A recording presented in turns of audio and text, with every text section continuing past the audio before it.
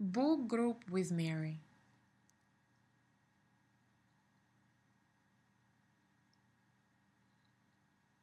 Through the Mists by Robert James Lees. Chapter 9, Session 1, 29th of August 2012. Wondai, Queensland, Australia. How are you guys? Not too bad. Thank you. It's really nice to see all of you. Genuinely, really nice to see you. Yeah. Has it been a bit bumpy the last 7 weeks? Yeah. You bet. I heard a rumour that just about everyone's had a bit of a rough trot. So, what's that about, do you reckon? Hooks? Addictions. What, living in them or challenging them, or what do you think? Challenging them? Good. Good. Good.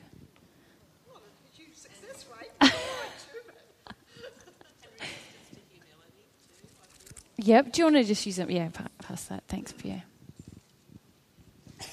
Yeah, just the challenging addictions and the resistance in me to being humble. Sure. Yeah. Yeah.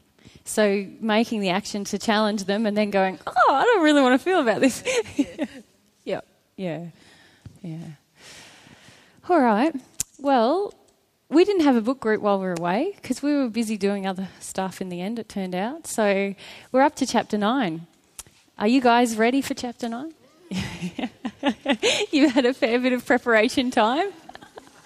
Who just got sick of it and went on and read the rest of the book? And yeah. Fair enough. And the next one. It's the kind of book you can read again and again, though, isn't it? So, yeah. All right. So today our session is Chapter 9, Through the Mists, the Harvest of Jealousy. So, who wants to share their initial impressions of this chapter? No one? Mon?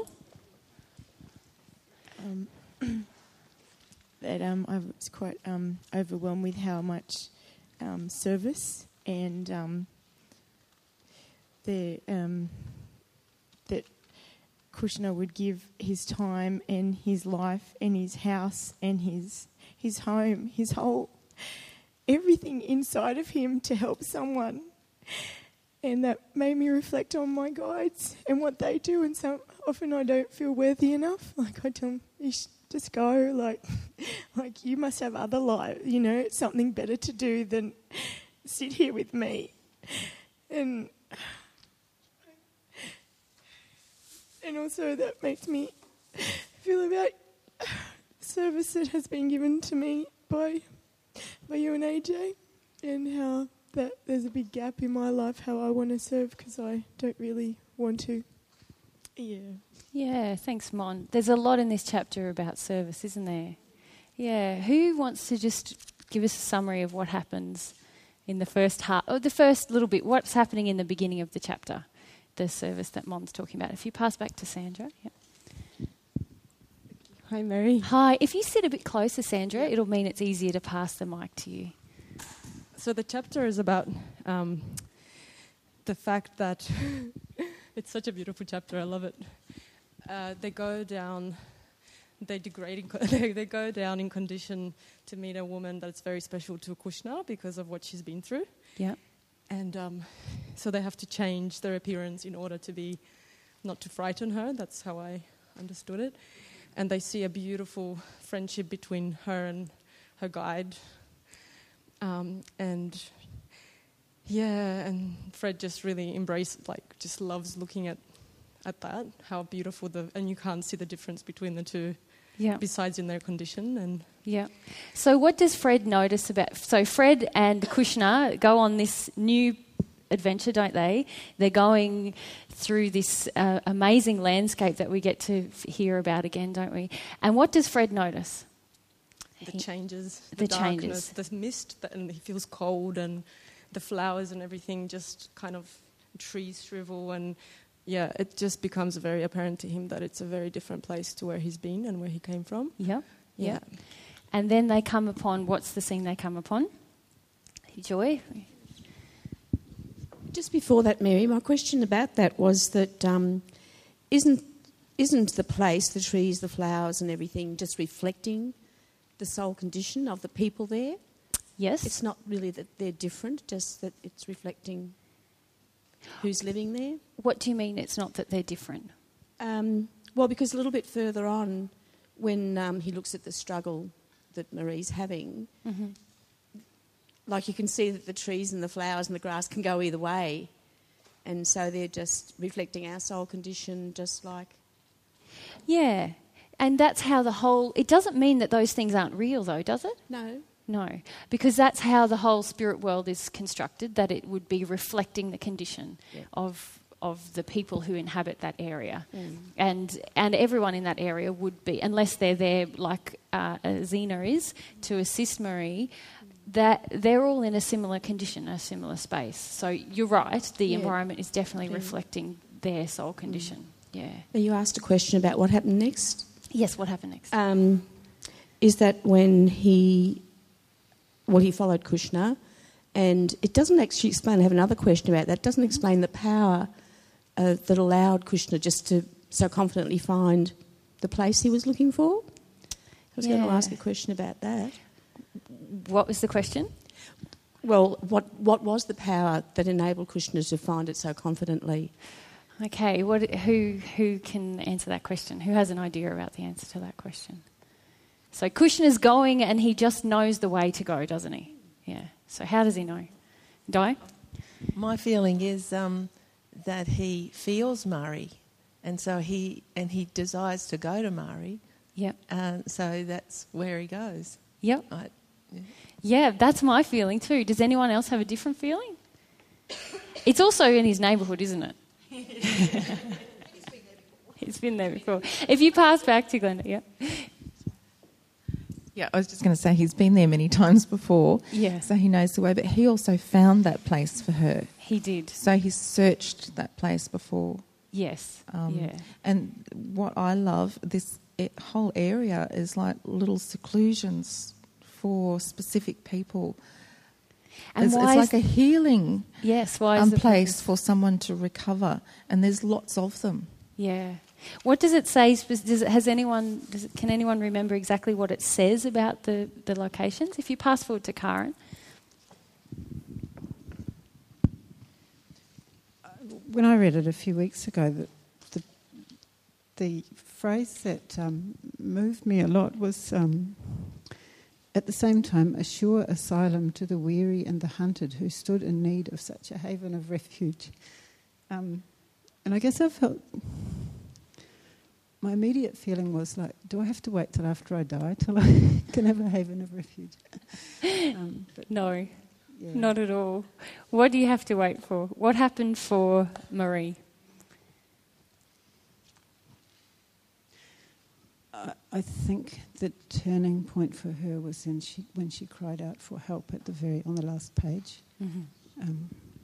Yeah, and let's talk about that as we go on, because there's so much in her journey, isn't there, for us to reflect on for ourselves. But I believe we don't have to wait till we get to the spirit world to have a haven, but we have to reach a certain condition in our soul to be open to that. Yeah. If you pass forward to Joy. Mary, I thought in some ways it was quite like what we're doing up here. We find our little spot in Wilkesdale or somewhere and a life of solitude and withdraw from the world and feel our wounds. As long as that's what we're doing. Are we all doing that? Something that struck me about this chapter is the journey that Marie went on emotionally, the place that she reached emotionally, and it made me think long and deep and feel about, have I been on such a journey? Because I know there's one ahead of me if I haven't been on that one. Yeah. Okay, so there's a lot, isn't there, in this place where she is. And again, what are we seeing about the environment? How's it designed? Nina? Yeah. The thing that really moved me about the first part of this chapter was the multitude of provisions provided for us to find our way home. It seemed like there was so much care in where she found herself. It wasn't just Kushner, it was her environment, her friend taking care of her, and even Fred's visit was obviously a part of her journey. And I just thought, wow, there was one paragraph that said, not one single one of us was going to be lost. Yeah. That is very moving part of the chapter, isn't it? He said, "But standing thus I solved a problem in spiritual mathematics, as I saw the antithesis of life, heaven and hell, curved by the power of love until they touched, overlapped and blended to form a circle of divinity. In that illustration, I grasped the stupendous assurance that it will be impossible for any single soul ultimately to resist that gravitation which operates in the higher life for the purpose of lifting up the fallen or rescuing the lost. And the words of Jesus, until he find them, came to me at that moment with a force and meaning I had never seen before." Did anyone reference the Bible? Where that came from? Yeah. Glenda, you had a hand up. Yeah. I don't know if this is the reference that they're talking about, but one thing that has been really, really meaningful for me, and I think one of the biggest assurances for me on learning about divine love is reflecting on that parable that Jesus told in the first century about the shepherd and his lost sheep. Yeah. And he left the 99 that was safe and he went to find that one that was lost. Yeah. And it doesn't say how long he sought, just until found. Yeah. There's no deadline, there's no pressure, there's no none of these religious things like, when Jesus comes again, you're either lost or found and that's it. There's no... And that's the biggest thing for me on this path. Yeah. So what's it demonstrating? What does that parable demonstrate? It is here, and I'll ask one of you to read it for me in a minute. But what's it demonstrating? This thing this God's feeling that you that have. Yeah. It's that life is eternal. That there is hope. That I'm not. That I'm worthy of someone searching for me until I'm found. But what was the first thing you just said to me? Hope. No, you said God's love. Oh, God's love. Yeah. Because really that's what Fred's seeing in action, isn't it, in the spirit world? He's seeing that everything in the environment is designed to bring a person back home to him. Yeah. It's very beautiful. Would anyone like to read the verse? Yeah. It's Luke 15. No, 15. Yeah, there. The parable of the lost sheep. Yeah. Oh, okay. Hands full now. Now the tax collectors and sinners were all gathering round to hear him, but the Pharisees and the teachers of the law muttered, "This man welcomes sinners and eats with them." Then Jesus told them this parable. "Suppose one of you has 100 sheep and loses one of them. Does he not leave the 99 in the open country and go after the lost sheep until he finds it? And when he finds it, he joyfully puts it on his shoulders and goes home. Then he calls his friends and neighbours together and says, 'Rejoice with me, I have found my lost sheep.' I tell you that in the same way there will be more rejoicing in heaven over one sinner who repents than over the 99 righteous persons who do not need to repent." That's it. Thanks, John. Yeah, it's very beautiful, isn't it? Yeah, and just they're beautiful words, I suppose, that many people who've studied the Bible have read. But what I love about this chapter is that we're seeing it in this glistening kind of portrayal of what that actually means. What it means to have a whole world and environment designed to bring us back to God. Who reflected on this in terms of their life right now? Yeah? What were your reflections? Who wants to share that? No one? No. Who felt like everything... Di? It did help me when I felt that this was God's love in action. Like I could really feel that and felt like, but this is happening for me. Like, why aren't I seeing it here? You know? Yeah. And so I opened my eyes a bit more and felt that and felt that, God is there in the spirit world, so I can accept that. Why can't I accept that God is here for me, now? Mm-hmm. So that was good because I actually got to feel that I matter to God, and that was a big thing. Yeah, awesome. Thanks, Di. Anyone else reflect on Raj? I just found it so humbling that, Krishna has got the time and the energy to devote to one person so much, and yet he's obviously a very powerful and respected elder in doing the ministry work. Mm-hmm. And I realised that my guys must feel somewhat the same. And I always think that there's so much more that they have to do, but really their focus is very much devoted to me and to each of us. Yeah, similar to Mon, that feeling that, don't they have better things to do, or don't they have other things to do? Can you, what do you see from the way that Krishna operates? Because he's not just with Marie all the time, is he? So what's supporting him in his work with Marie? I think probably legions of other people and other beings, angels, and God's love more than anything else.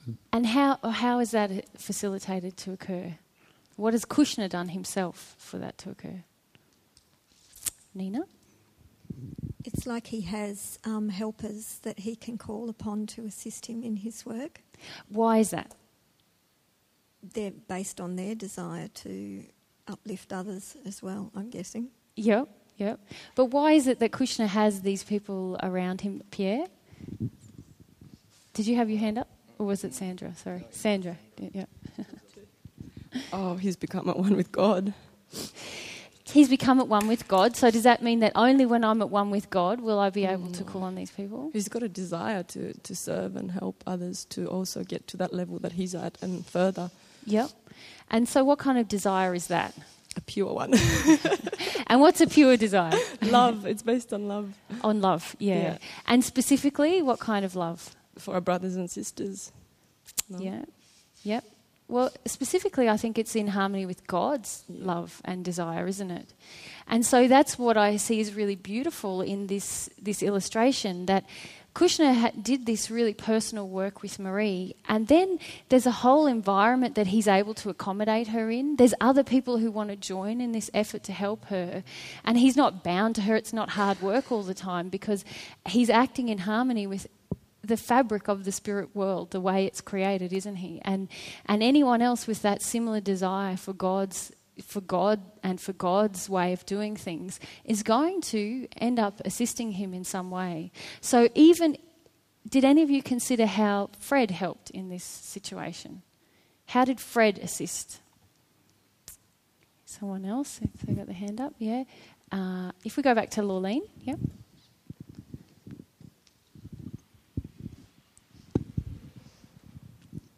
It's a bit further back, but when she retells the story, she tells the story to him, and that helps him to see things as well as herself.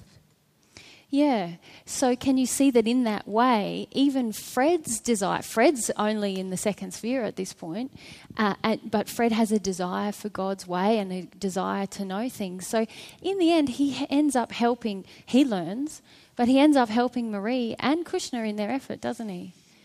Yeah. Alan? I guess I get overwhelmed by his curiosity. He's got this enormous curiosity. Yeah. And it's almost like he's got this inbuilt safeguard that he knows if he goes to places that he's never been before, there's almost a conjunction of reward or benefit for him it's not just the service one way, it's the service in as well as out. Yeah, he mentions something like that, doesn't he? I can't remember if it's in this chapter or the next. He says he's developed a trust in just the way things happen here. Yeah. He knows if he keeps following his heart. Was it in this one, Di? Yeah.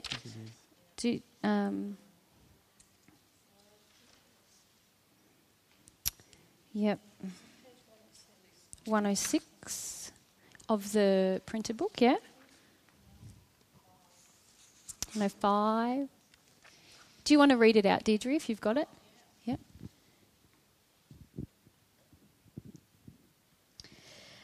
But again, I was impelled by the mysterious influence which operates to carry us over points of difficulty and uncertainty, always in the right direction, even though opposed to inclination, understanding for the time being.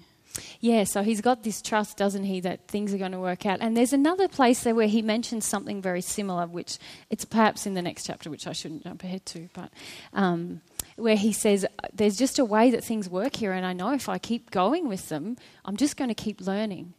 So how do you relate this to your life?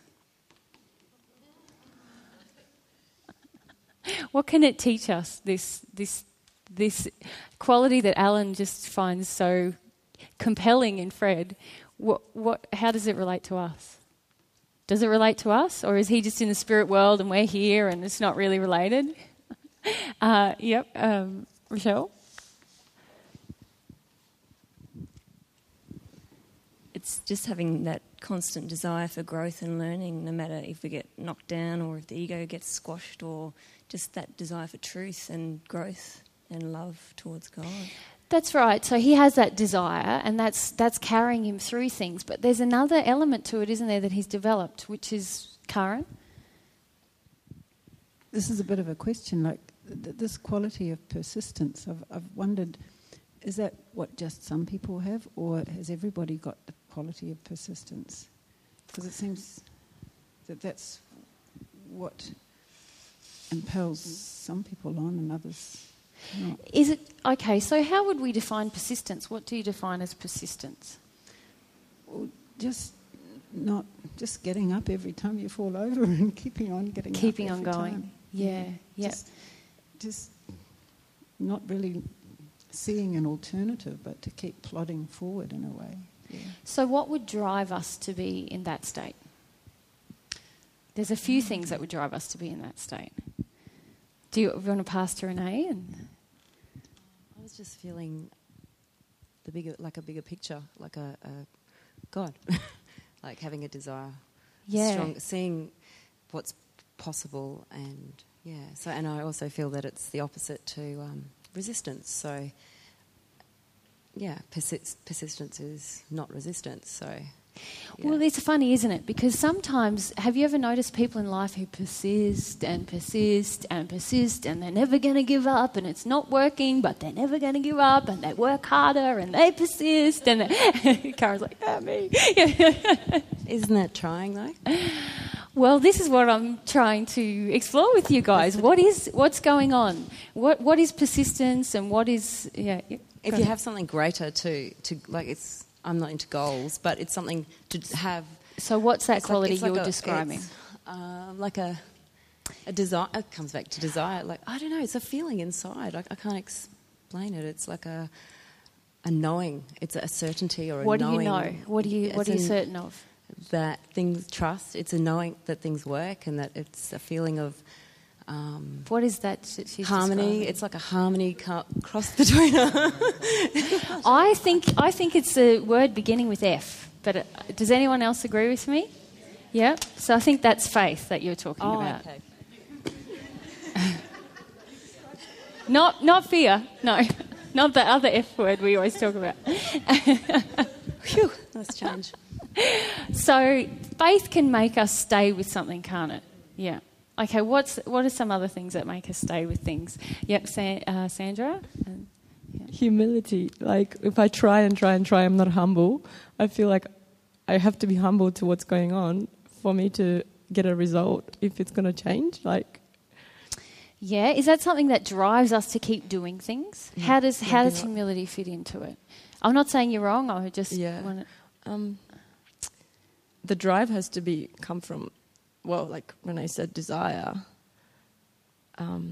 Yeah, but if I want something and I know I really want it and it's not happening, it's like because I'm not being humble.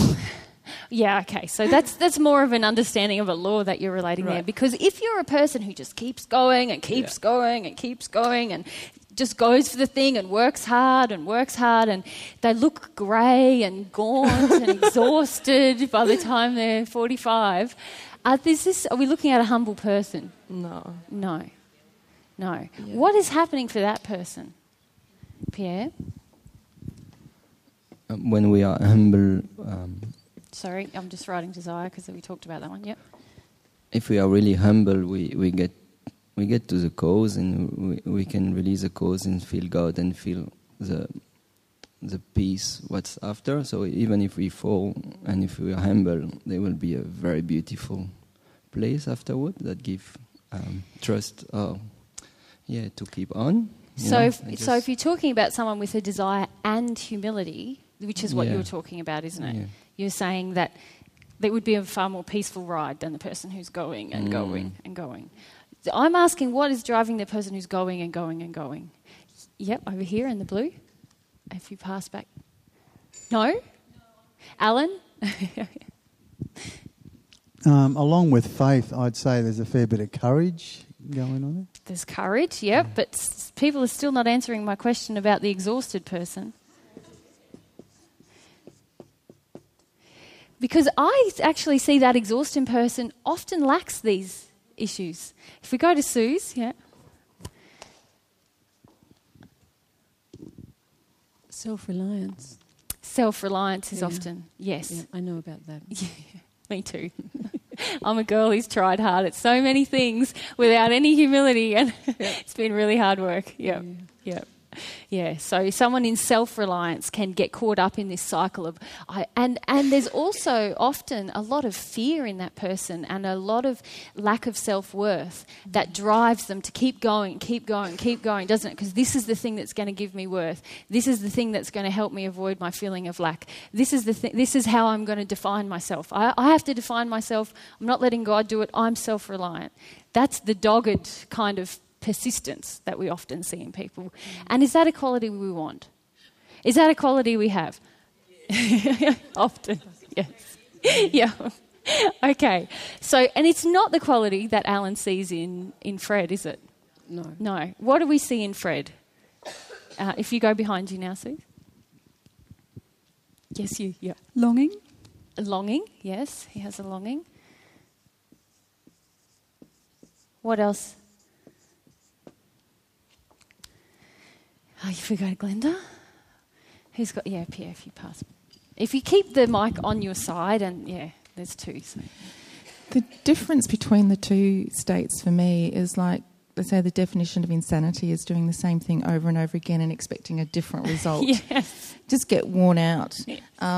And the other side for me is trusting the process. Yeah. So I do it again and again because I trust that it works. Mm-hmm.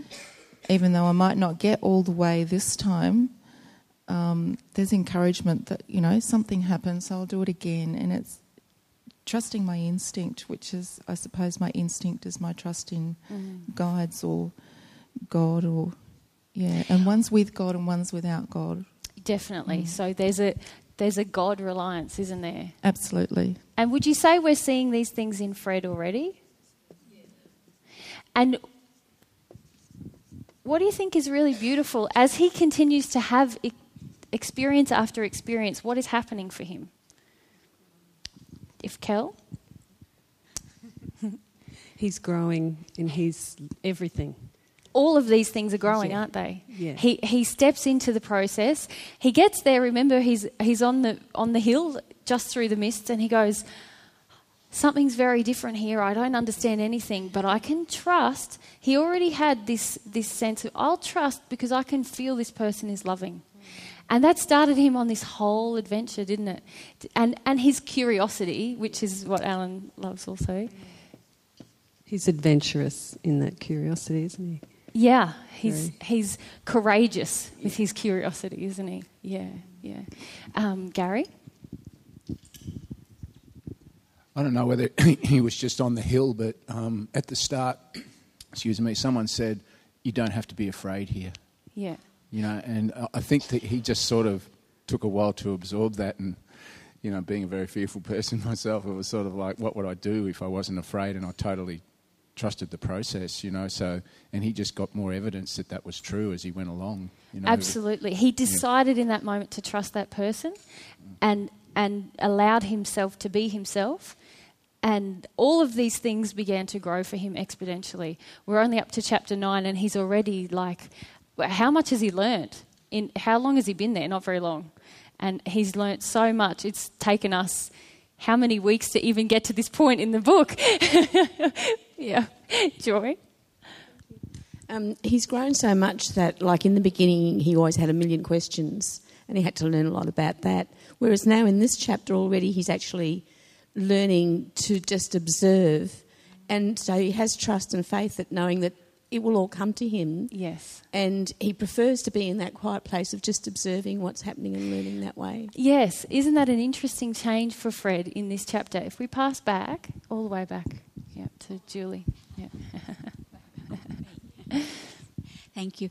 He's also changing from his intellect to his heart, his emotions. Yes. And that's, because he says he's so intellectually dominant at the beginning, but you can see this opening of his heart area, his emotions. So that comes with all of those.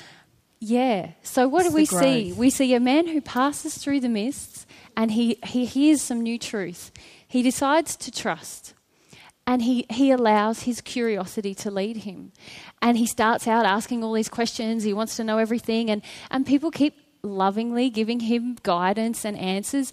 And because he's trusting and open, all these things, faith, God reliance, courage, they all grow in him, don't they? So how does that relate to us?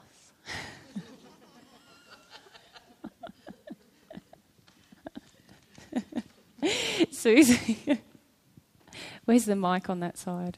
Oh yeah, if you just pass across, Gary. It's almost like he and Marie are polar opposites in their life experience, the choices that they made, how they crossed into the mists, and he's demonstrating one way of life. And she is, she's showing the experience of what it's like if you can't embrace these things and you fight and you're self-reliant. Yeah, and I'd like to talk about her. Is there anything else you want to talk about on this point, though? There's lots of hands up. If we go to Deb and then Barb and then back across, What was the question again? Sorry. It's a bit going on. That's all right. What did you want to well, share? I wanted to share, but I also had something to... Oh, I know. It was the trust issue. Yeah. Still a long way to learn to trust God's law of attraction. Mm-hmm. No matter how much I get walloped, Yeah. I think that's the biggest thing for me, learning to trust that if I'm just humble or try to embrace this rather than fight it, that something good might be behind it. It's just that lifetime of fighting for everything, rather than trusting. Which is the self-reliant part of us, isn't it? I have to control, I have to define, I have to know, I have to understand, I have to protect myself. Fighting for my rights as a child, and all that stuff. So, and what I just want to share about Fred that I'm just so touched with is that there's so much. Like one man, he did really well in life. That he, I don't know what day number he's up to in the spirit world. Maybe only less than a week. I don't know, or maybe a month. But he's already in service. Yeah. He's got the depth of understanding and heart and the poetry. His depth of his soul, his understanding already. Even though he's learning, he's already got this. He's got this depth within him. That's, I just think, beyond most of us at this point in time, or me, certainly, where we're... from he's studied the Bible or whatever it is, and he's with these guys that are really... These guys just aren't second sphere spirits helping him along a little bit. These are... Yeah, Deb, I don't know if you've noticed who you keep company with sometimes either. trying to be more humble to that too. I know we're in a pretty privileged position, and I still beyond me how I ended here, you know. But I think it's finding the balance, hey, Deb, between saying, oh, I'm crap, I'm nothing like Fred. Because remember, humility is seeing ourselves as God sees us. There's a big desire in you that led you to know Jesus. You know, there's a big desire in you that led you to go, I'm going to face a lot of ostracism by the rest of society and go and listen to this guy who's talking about all this stuff because I really want to know God. That's a part of your soul, hey? Yeah. And it's the only thing that keeps me going, really. It's my desire. Yeah. But I think we have to be careful also of thinking that Fred is somehow like, we'll never be like Fred. Because really, as we go on, we're going to learn more about Fred's earth life. But you're saying he's already in service after a week or a month or however. It's only a short amount of time, we can all feel that in the spirit world. But he was already in service when he was on earth. Yeah. And this is something that I've brought up with you guys often before in this group. Like, why are we waiting to be in service?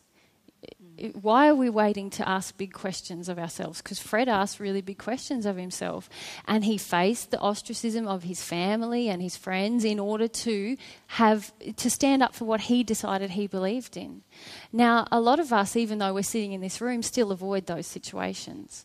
And Fred is only in the place that he's in the spirit world because he made those choices. He'd already learnt those lessons while he was on earth. So each of us have that opportunity to learn those lessons while we're on earth. And he's done the amazing service of bringing us this book where we can observe everything that was gifted to him by stepping into this process. Not only while he was on earth, he obviously had a lot of these qualities, but also it grew exponentially as soon as he was given some information about love and truth. And this is sort of what I'm bringing up with you guys today, is that you have a wealth of information about love and truth. But it can only act on your soul if you act on it. You know, if you act on what you know. Otherwise, it's just knowledge in your head. But Fred is showing us through his example, and as Julianne really rightly pointed out, he started out all intellectual, but as he learnt more, as he was lovingly given more information, it started to enter his heart, and he begins to activate all these other qualities of God, reliance and faith really quickly, doesn't he? So I suppose what I'm saying to you when I say how does this apply to your life is that, you know, where I'm asking myself, where am I at with this process that Fred's in? You know, he's showing me that if I embrace a process, loving gifts come to me. Marie's showing me if I act in opposition to the process that I'm in and I fight it and I hold on to things, that it's traumatic and very painful. And I believe it's exactly the same for us here on earth.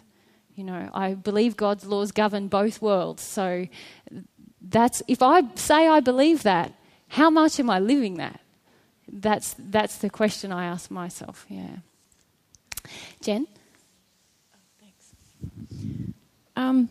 One of the things that's been really helpful for me is the evidence of change, because we were talking about how Fred has changed, and I think it's really important for me to look back over the years of having been on this path and see just what has changed, because that does keep me going.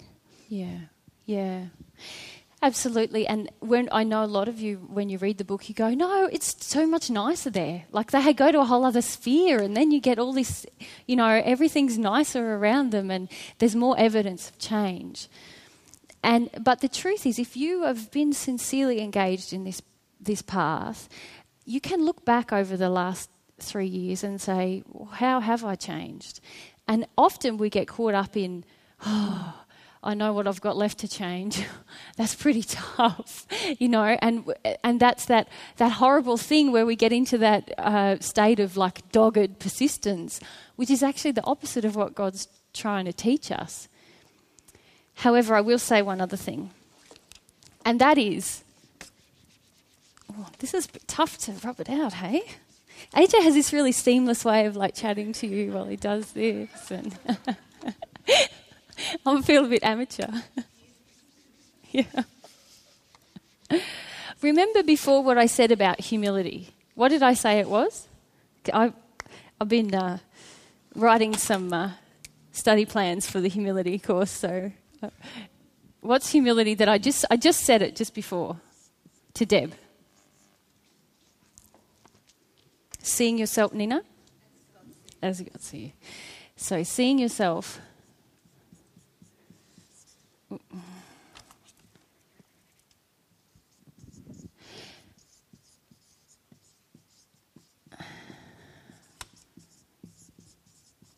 So when Jennifer says it's really important to look at how we've changed, sees you, sees me, let's put that. Oh, no, you can't do that, sorry. It doesn't grammatically work. Yep. When Jennifer says it's important to look at how I've changed, I agree. That helps us have faith and continue. But there can also be an addiction in that, in that I sort of feel like for me, there's a place where I reach where I trust God's process, and that's about using the evidence of what's happened before. So the evidence of my change and the evidence of what I've seen around me and the growth, not just in myself, in other people, in God's creation, everything. I trust, and that helps also me to have faith in things for the future. The place to be careful of is where we get addicted to saying, or we feel so terrible about how we are that, no, but I'm better than I was. And I'm not as bad as all those other people. And even if it's true that we have grown, we need to be careful of just avoiding other feelings or wanting to avoid the damage that is inside of us, the addictions that are still inside of us. And when we see ourselves as God sees us, we're not afraid to look at those things because we don't judge ourselves for them. We don't get really harsh on ourselves about them. We just see them and recognise they're an error. And I think probably the biggest thing I see everyone struggling with, and maybe it's because I struggle with it so much myself, is the judgment that we have of ourselves and our error. And that to me is like one of the biggest, what I've learnt recently is that is perhaps the biggest impediment to me dealing with my emotions, is the judgment that I have on myself of those emotions. I've been working through these processes of giving up some of the judgment, and suddenly it's just coming out of me, these things that I berated myself and felt I had to feel, and the whole process, because it was a self-reliant process that I was engaged in, trying to define myself, fix myself, all of those things. Nothing would come out of me in that place. Yeah, I had to really begin to want this seeing myself as God sees me, which is actually a lot less harsh often than I see myself. Yeah, that helped. Anyway, let's get back to the book. Barbara? Going back to Fred, one of the truths that he's seeing is that he's seeing that God's plan is perfect in everything that he's now seeing. So he's totally trusting of it because he now sees it's perfect. Yeah, that's right. Because he's opened himself to this whole process, hasn't he? He's seeing everything through different eyes, and he's seeing the way that things work together. Yeah. This might lead us on to the next thing. I was left undisturbed and witnessed a practical lesson in nursing and sympathy, which awed me with its angelic tenderness and unrestrained devotion. That was beautiful. Yeah. So what do we see about Azina in this? What do we see in her qualities? That part of what Barbara's just brought up. Deb? What I was personally touched by with her and with Kushna is the word devotion and affection. Like, it's genuine, personal love. It's not this detached love or anything like that. It's a real personal. They're quite connected, aren't they, to each other and to Marie? They're very, and the realness of that, and how we can all have that. Just that. I don't know, that somehow I had we've got these little missing pieces. I didn't quite know that was in the spirit world to that extent, you know? Yeah, yeah. The fondness for each other. The fondness and the joking. They have a joke with each other, don't they? Yeah. The teasing. Thank goodness I wouldn't want to go there if it wasn't just down to earth. If we all had to be sombre and ethereal. I think maybe a lot of people do not want to go to the spirit world because there is like this conception that we'll all be like wonderful and personalityless, and you know there won't be any like jokes and yeah. All right. Okay, so we see that Marie is really connected to Azina. Azina is really connected to Marie, isn't she, in terms of her feelings and joy. If we go fast forward. I don't know if we covered this, but it was important for me was that one of the things that Kushner and Fred have in common is their real passion to see other people happy. Like Kushner he gets his happiness from doing everything that he does in his whole life is for somebody else's happiness. Okay, does he get his happiness from other people's happiness? Well, no, he doesn't get it from them, but it makes him happy. And I question that Does too. it make him happy? I don't know. He what was do you happy think? when he was happy knowing that things that he had done had caused other people's happiness. Mm-hmm. And I wondered about that too. It was kind of like it was right on the border of, well, does that mean he's living for them? And I don't think that it is. Mm-hmm. I just think that he's driven to... So what's the pure state? When we're happy and we do something for someone else, what happens? What's the pure thing that would happen if we're in harmony with love? Suzanne, yeah? It's almost like in the absolute giving and the selflessness and the desire to want love for another person, it's almost like you touch God and then it just infuses everything. And it just seems like it says here, he sees additional happiness invariably resulting from his labours. He himself is quite happy, first in sympathy with those whom he has made so glad, and then again that he has been the means of such enjoyment. And it's just like, I think we experience that too in the moments when we're really loving and something really good is happening. There's just a flash of love that goes through everything, and it's incredibly beautiful. Yeah, I don't know if we touch God though. Oh, I meant. I think I did mean that. It's like that quality of God that infuses all of heaven, that inspires and fills everything. It's like you were saying before, why would Kushner attract all that help? And why would Azina be working with him? And it's almost like the perfection of God's love is touching everything. And in the moments of absolute selflessness, everybody's filled with the joy of that. That was my feeling about it anyway. Yeah, I suppose what I feel is that it's not really a magic thing that happens in the spirit world when someone's working in harmony with God. It's not mystical or something. It's a real nuts and bolts way that everything works. And it happens when, like if I want to build a house and I have a pure desire about it, like if I want to build an orphanage or something to give to all these kids who I can see living on the street. Now, because this desire of mine is pure, I'm going to get a lot of assistance from the spirit world in terms of celestial help. But also, if Barbara came along and Deb came along and Graham came along, if they had a similar desire in their heart, they would pick up tools and help me. It feels like it's not like they wouldn't be whimsically brought to me by some unknown force. It would be because of something that's really inside of them that would bring them to that place and motivate them. And so I think we have to be careful in saying that, that you sort of touch God. I think I know what you're saying, but I want to make it more real, you know. Yeah. When we act in harmony with God's desires, a lot of things work with us because that's how God's designed the universe.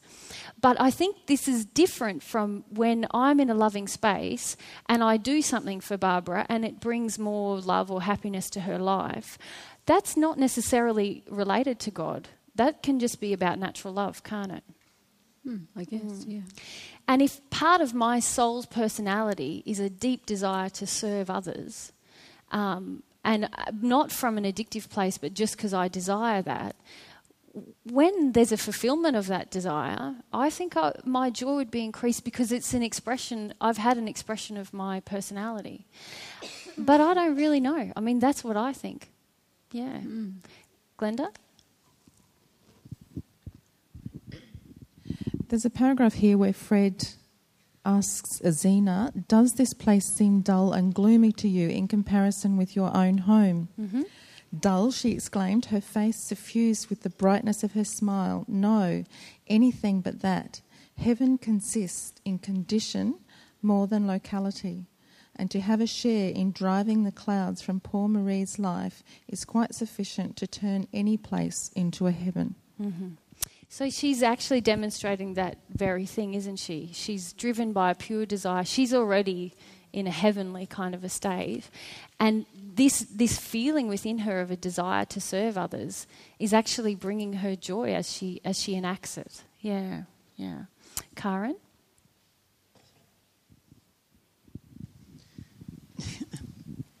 I think, like you were pointing out before, that my happiness is not dependent on making other people happy. I think too that, my happiness has as a byproduct my making other people happy.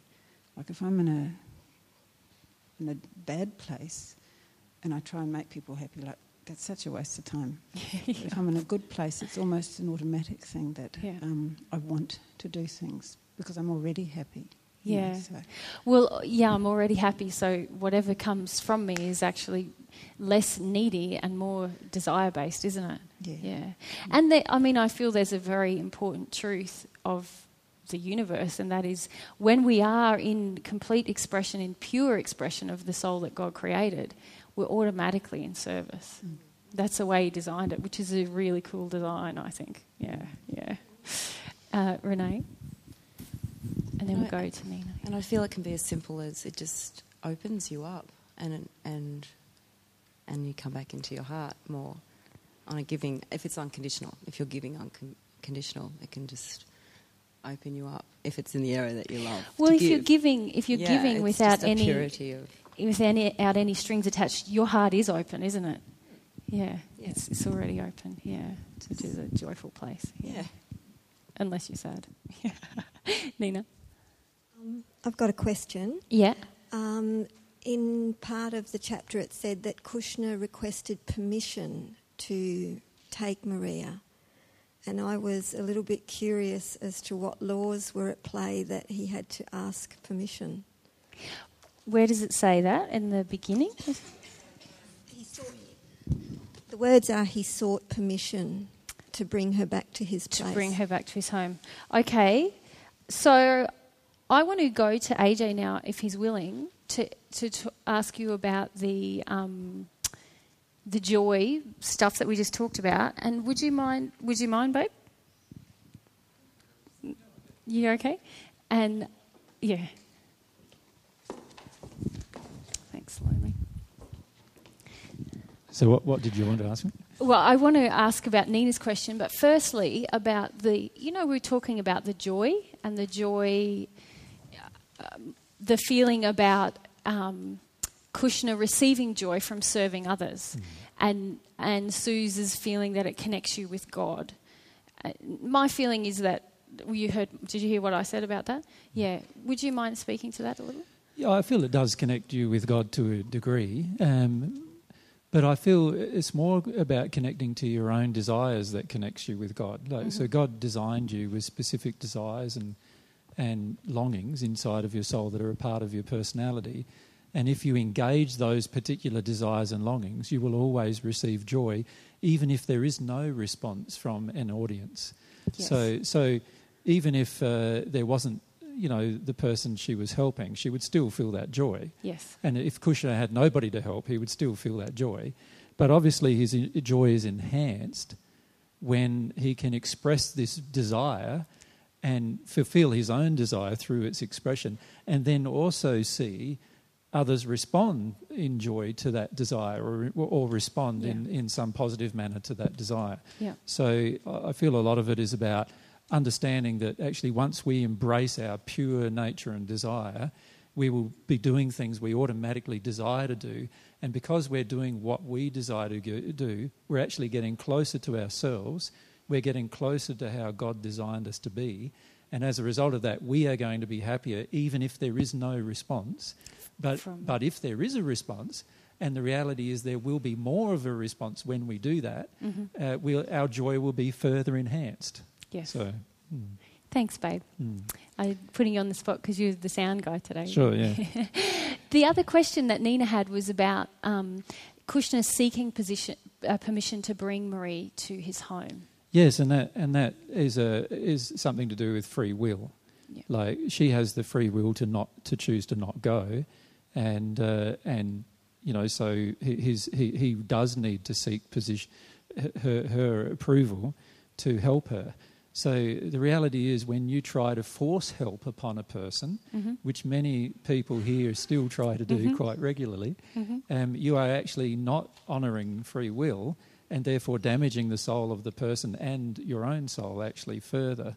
Often when we have knowledge inside of ourselves that we believe to be true, we have this feeling that everybody should know it, and instead of respecting their desire to know it, we feel that we can force upon them the information that we're giving.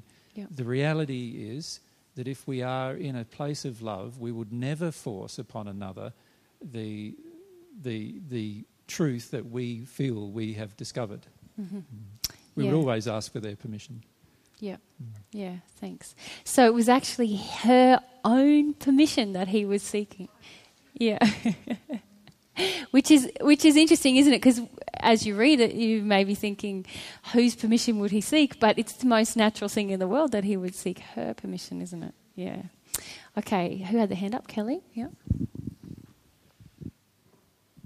I'm not sure where it is, but it does say where he was there helping Marie a lot, and he just was there all the time, and it was he gained her trust. She could see that he just kept coming back, and that she could feel that, and that's what opened her in the beginning. Yeah, to keep trusting the process and go the other way. Yeah. I'd love to talk about Marie's story now and what you understood from it and what you felt about it, because that's the second half of, or the big bulk of the chapter. So who related to the story of Marie? Yeah. Lots of us, yeah. Or if we go to Karen and Barbara. The question I had about her story was that 20 years of suffering, was that law of compensation suffering? So there was...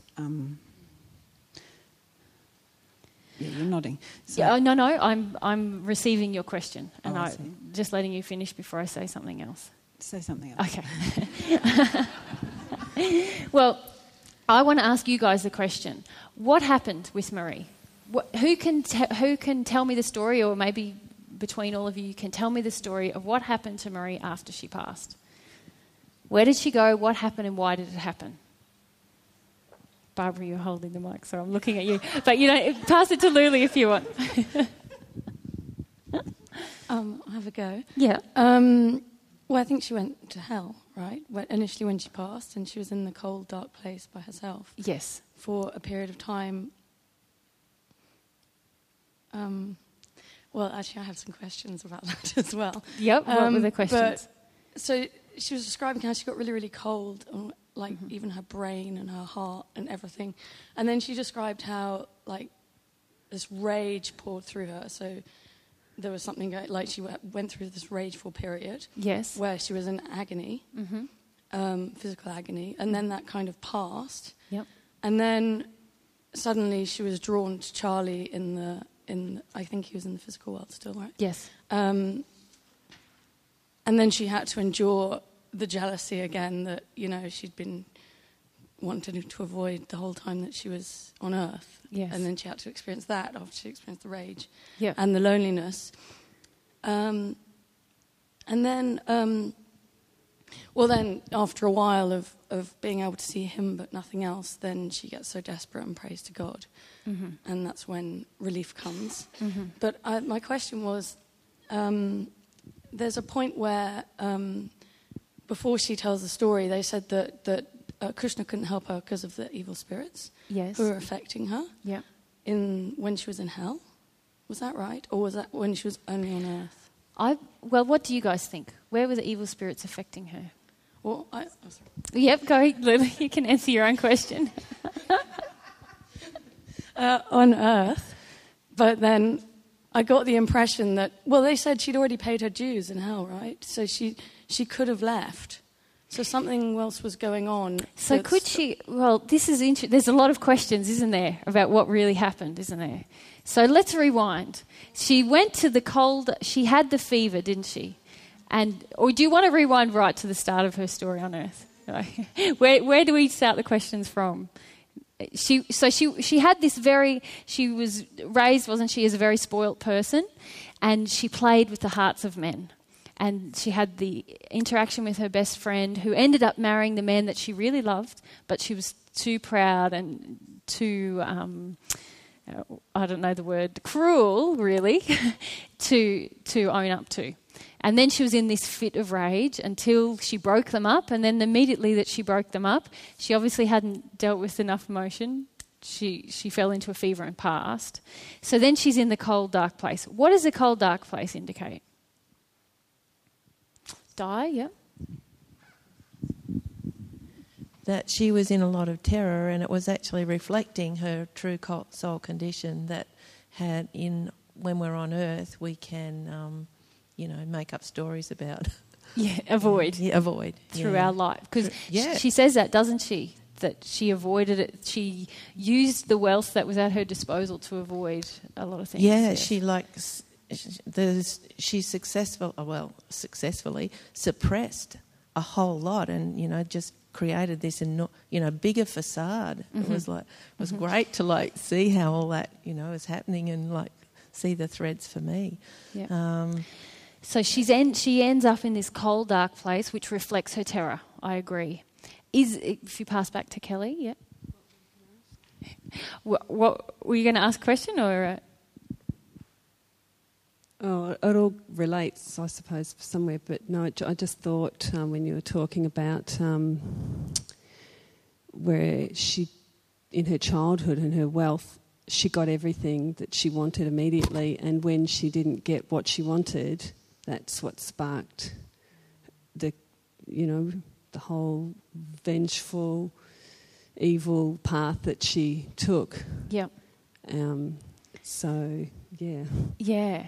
And so what do we see? If you pass back to Samantha, what do we see reflected through her experience in the hells related to that soul condition?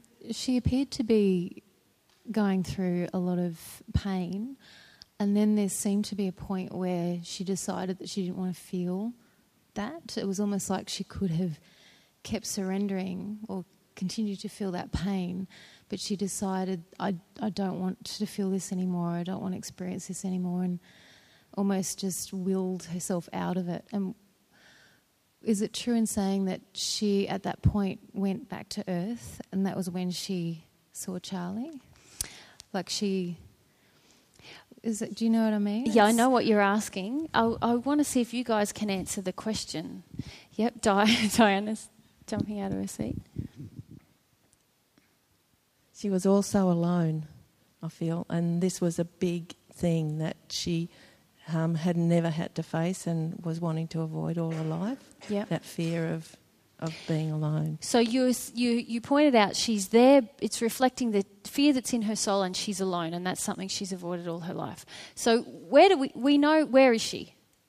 In the hells. In the hells. Okay, and then why is she experiencing this experience that she is? If we go to Alan. The feeling I got, because I've done this to other people, and I've still got a bit more repentance to go, is she was very cold to other people, and it wasn't just males. Mm-hmm. And, Yeah. She was very detached, wasn't she, even from her friends' feelings and from very the church unloving. where she volunteered, very detached, yep. And also that there was other things going on which I can't read into it fully yet unless we hear about it in the next chapter. But I don't think it was just that she was spoilt, that was a reaction to not getting love from her parents. I feel that there were spirits hooking in there with the parents and her, and there was other things, another undercurrent going through there, but we don't know what that is. Mm-hmm. Or I don't know what that is. Yeah. Well, do you think it's likely that there were spirits hooked into her in her earth life? Yep. Yes. Yeah, and I do. Why is that? Why is that obvious to you? Why do you think that? Well, they hook into me and my yeah. And my family members, so I and with the help of you guys, I know that it's true. Yes. And I somehow feel that that's what's going on. And when does it mainly happen? If you pass forward to Nina, yeah. She was really angry. Yeah, and when do we get angry? When our addictions aren't met. Yeah. And when do spirits mainly interact with us? Via what things? Pass forward to Deb. Not feeling our emotions. Yeah, when we're avoiding our emotions, which we mainly do through addiction, and if we don't get our addictions met, we get angry, don't we? So it's very likely there were spirits involved with her on earth, I agree. So she passes over, yep, if we go to Joy. I thought the whole episode from when she passed over is the law of compensation, acting out for her to feel the pain that she's caused to others. Yeah, okay. So we know. What are the two laws that operate after... What are the laws that govern what happens after we pass? The law of compensation and the law of repentance. Yes, and clearly she's not in a state of repentance, is she? So she's gone somewhere that is reflecting the pain to her of everything that's happened. And as Di points out, and Alan, I feel that both valid points, that she's a cold person in a lot of fear, and there she is, frozen and alone. Deb? Just don't want to forget that she didn't know she died. She had no, which is pretty scary, hey? Yeah. Well, what do you see about her process of passing? What strikes you about that she didn't know, and what else about the experience? If we go to Deirdre. Well, she didn't go through the mist, that we can tell. So she wasn't conscious of passing through the mist? She wasn't conscious of passing through. Yeah. And I just, because I can relate a lot to her. Yeah. That she had like a lot of, like with her, because of what happened with Charlie, I was like, well, she probably didn't get a lot of her dad's love because she just could buy everything like they thought that, well, they'll buy her affection, so she probably had a lot of fear of us not being loved and alone. So, but when it comes to the compensation thing, like, she was kind of like almost fighting the law of compensation, like, because I was going to ask the same question like Luli had when Kushner said, like, this wasn't even her first rest period. It was like others beforehand. She had no recollection of it. So she was like even fighting the law of compensation. I'm like, how is that be? I thought the law of compensation, once you felt it, your causal emotion either went via that or went via repentance, but seemed to... So if you're fighting your law of compensation here, why would it change when you go to the spirit world? Well, that's true. Oh, sorry. That's all right. That's okay. If you pass back.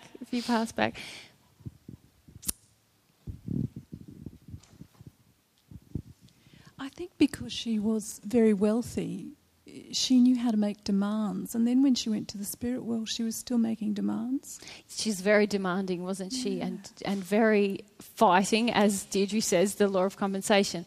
But just on Deb's point, we notice that she doesn't realise she's passed. What is dominating her experience? If we go to Glenda, yep. Glenda,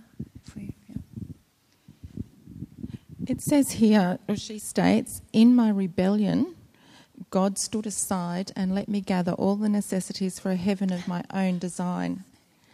And when the work was finished, he bade me enter. Then, lo, I found my heaven to be God's exquisite and perfect hell. Yeah. Now, later on, she actually prays for hell because she thinks hell would be better than where she is, obviously not realising that that's where she is. Yeah, well, the point I'm raising is, yes, she is in rebellion. She's resistive and she doesn't know she's passed, and emotion is dominating her experience in the spirit world, isn't it? It's not intellect. She's not there thinking, I wonder where I am, I wonder what's happening. This is different. I wish I could, there's none of that going on, is there? It is a viscerally emotional experience. This is an important note for us and for anyone in the spirit world listening, and to understand what our soul is really consisted of. Remember, AJ's spoken to you so many times about this issue of what happens when you pass. I'll just ask for a bright light, bright spirit, and it'll be all right. Even if she had have heard the teachings of divine truth, she went to church, she heard stuff, did it make a difference? No, because the conditions of her own hell were created through her own soul. So that is an important point to note, is it not? Now let's get back to what is actually... Is questions? Yeah. Because I want to get back to what is actually happening for her during this process. It's not clear to all of us, where is she? Is she in the hells? Is she on earth? When's the law of compensation? When are the spirits there? So if we can answer these questions, that'd be good. So on that, Rochelle? I don't know if this is right, but it seems she is earthbound. Only because, what I thought about that was she was drawn to Charlie. She was drawn to Charlie. Yeah. So she gets there, she's very cold. She's in rebellion by her own admission. What happens then? Nina? She's still wanting to extract revenge rather than... That seems to be the primary...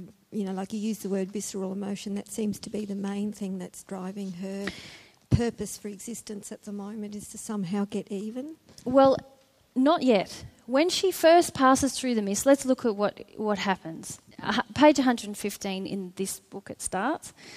She's freezing cold. And then how I prayed for the fever and delirium to return and conquer the icy terror which crept so slowly and so agonizingly over me. And it was a vain prayer. And so then she became this frozen block of solid flesh. And suddenly what happened?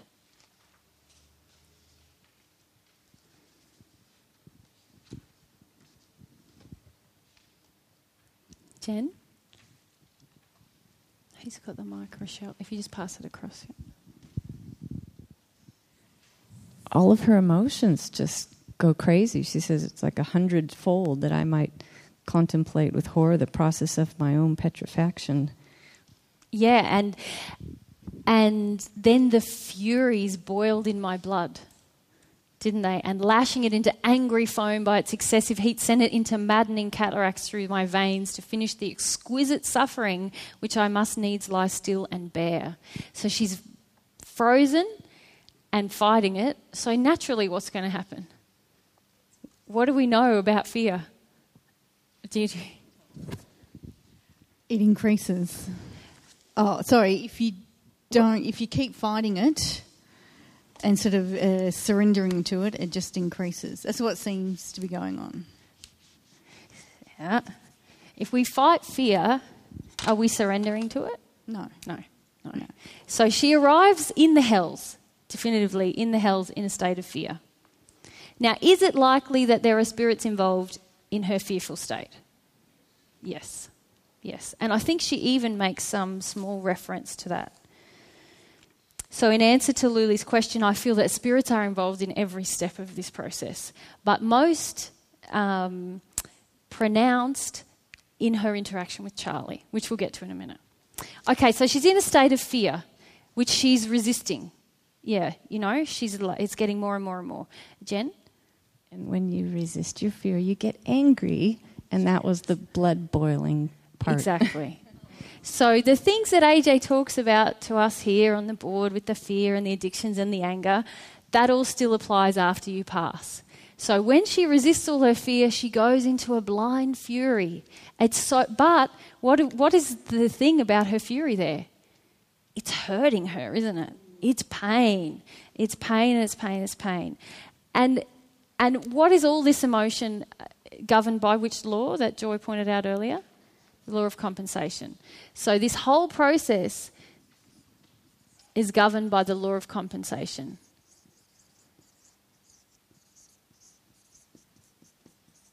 Then what happens after she gets in this furious, rageful, painful place, Pierre?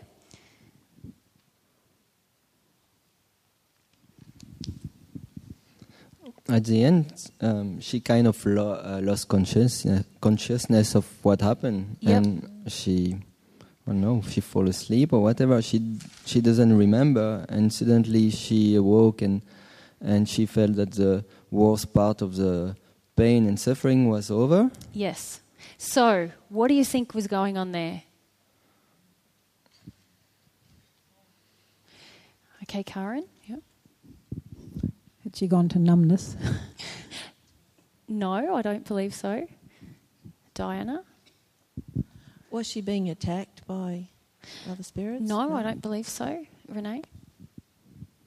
Well, she actually cleared a little bit of the emotion, and then she shifted a little bit and had moved. So under the law of compensation, she had resisted her fear, which was very evident in her body and her surroundings. She'd gone into this terrible, painful rage, and she had experienced something of the law of compensation. So she found herself awake and alone and still frightened but it was somehow better. Then what happened? Jennifer? I think that at that point she started longing for any kind of light. She did, yes. But it didn't come immediately, did it? She was just sitting there longing for it, and she just felt so alone. Again, she's still fighting everything that's happening to her, isn't she? Then what happened? Pierre? She felt stronger and better, and suddenly she saw a light at some point. Yes. And she started moving, and she could not control what was happening, and she started moving, and she was scared, and she ended next to Charlie. Next to Charlie. Okay. What was happening in that interaction? Let's go to Karen behind you. Why did she go to Charlie?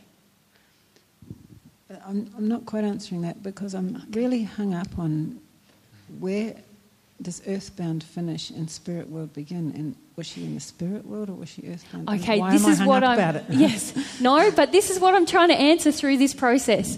Okay, so she's in hell, being governed by the law of compensation up until this point. Yeah, I think she was drawn to Charlie because of his desire for her. He was, yes. He thought of her. He thought of her, and she was drawn to him. Why was she drawn to him? Mon? Because she still had a desire for him as well in her soul. Yes, what was still in her soul? She wanted to be with him. What's underneath the fear? The causal emotion, isn't it? Had she dealt with that?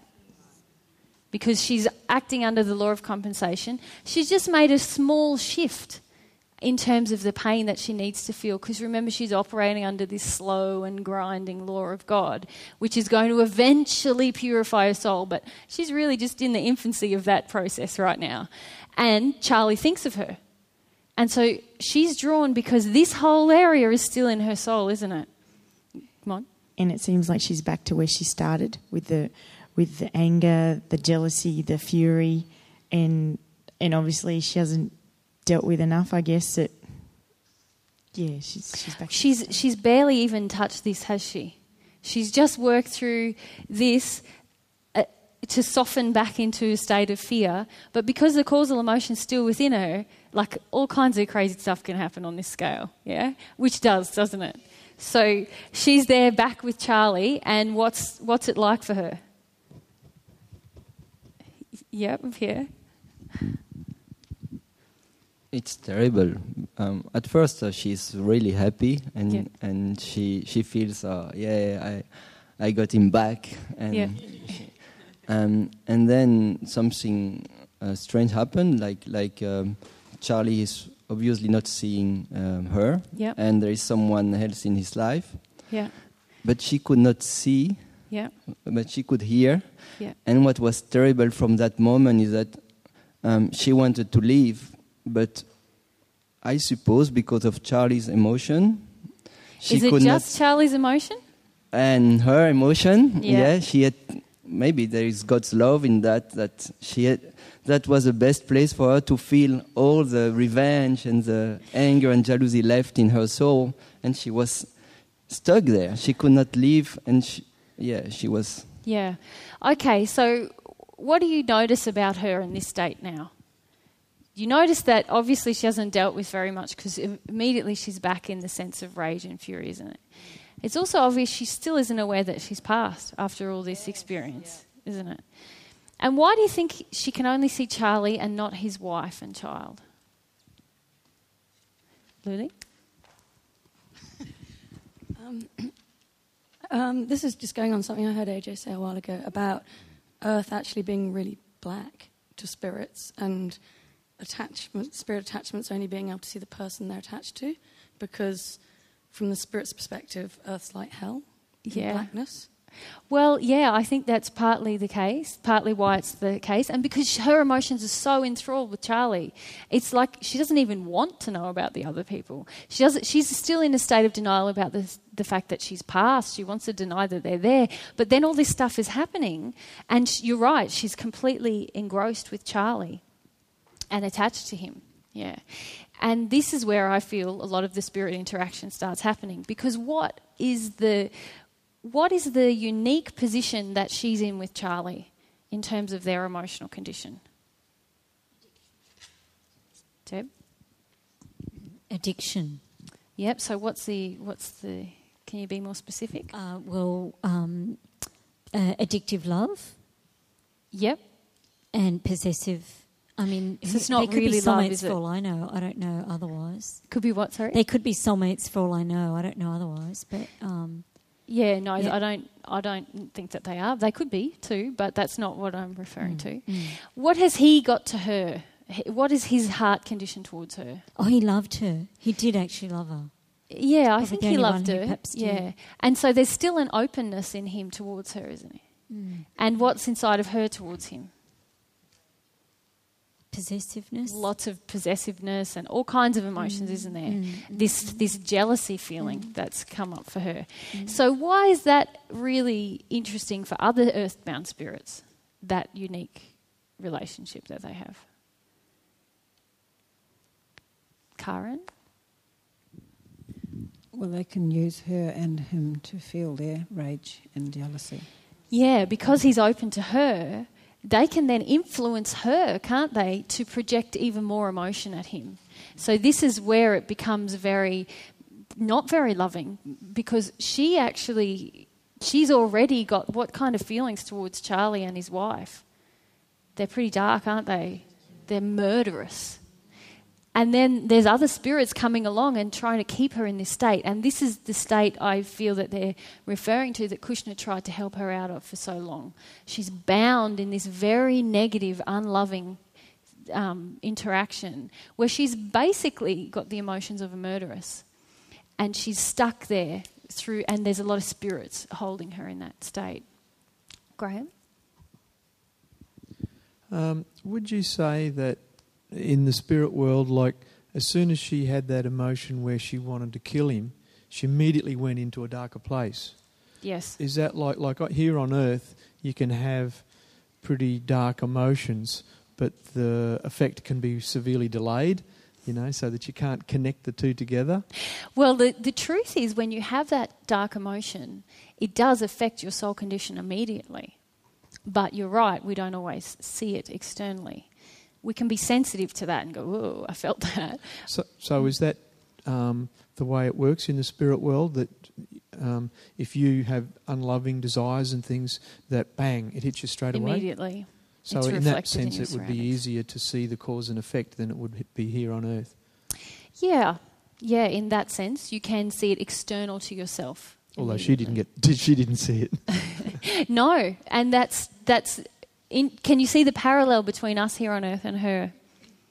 That we don't often want to see. We want to stay in denial, and so does she. And so it's very obvious to us reading her story. Oh my gosh, can't you see what's happening? But she couldn't. Yeah, you'd think it'd be incredibly obvious that she's had that nasty thought and she's turned, all of a sudden gone bang into this really dark spot. Why didn't she go, oh, could I have caused that? Could my feeling have done that, Yes. caused that? But she didn't. Yes, yeah. But if you think about it, AJ and I were just doing an interview before this, how many times do we go, the law of attraction brings us something, we go, gee, that person's an idiot. Like, why did they do that to me? Oh, I just broke my windscreen. I can't believe that. How ridiculous, And we never connect it with the feeling that we were having at that moment, that maybe that had something to do with why that happened. So if you think about it, there's a sort of a parallel, isn't there? Like, it's got to be so much harder for us. Like there, the effect happens straight away and it's so obvious. She still didn't see it. So how much trouble are we going to have here on earth if we feel that way, But if you think about it, Graham, you hurt your thumb recently, didn't you? Yeah. And did you recognise that there was an emotion happening for you right then that caused this effect very quickly? Well, I tried to find it. Yeah. And funnily enough, I was singing and happy at the time. And I eventually sort of felt like maybe that was an avoidance of feeling something else, that I was distracting myself. Yep. Because often there's a feeling of wanting to be out of your body, isn't there? So there is for you. Yeah, possibly. Yeah. But I was certainly distracted, and from an intellectual perspective, I could say my happiness distracted me from paying the amount of attention that I should have done, But when we're truly happy, are we ever disconnected from what we're doing? I don't know. No, we're not. When we're really happy, we're very in our body and very connected to ourselves, everything around us, and the people around us. So, including spirits around us. I guess if we're really in our passion, then we're really connected to it, aren't we? We're grounded, yeah. So, my suggestion is to use that, as I know you've been attempting to, but to not think that that there's so little evidence here, because there is evidence here. There are effects immediately that we can see. AJ? Yeah, I just wanted to take the opportunity to have a personal comment to you, actually, Graham, if I could. But it's a part of this discussion, in that there is a lot of judgment inside of you going towards this woman. And one of the reasons why there is this judgment going towards her is because you're reading her account and then thinking that it's very, very obvious. But if you were personally embroiled in the emotion yourself, it would not be obvious to you. And it's interesting that Mary pointed out the injury. The reality is that you've been an accident waiting to happen ever since I've met you with regard to mechanical things, because you go out of your body all the time when you're starting to interact with mechanical things. And this is what causes the potential for accidents for yourself. But you're so embroiled in the emotion in that moment that you can't see the potential accident about to occur. And in that way, you're exactly the same as her. Can you see? So a lot of the times what we're doing is we think that we would be different if we entered the spirit world. The reality is we won't be, because your emotions will be your dominant thing that you're attempting to avoid. And you will be experiencing emotion after emotion after emotion, a lot of times one after the other so rapidly that you are so confused, because these emotions will be dragging you to different places in the spirit world as you're feeling them. Imagine the confusion.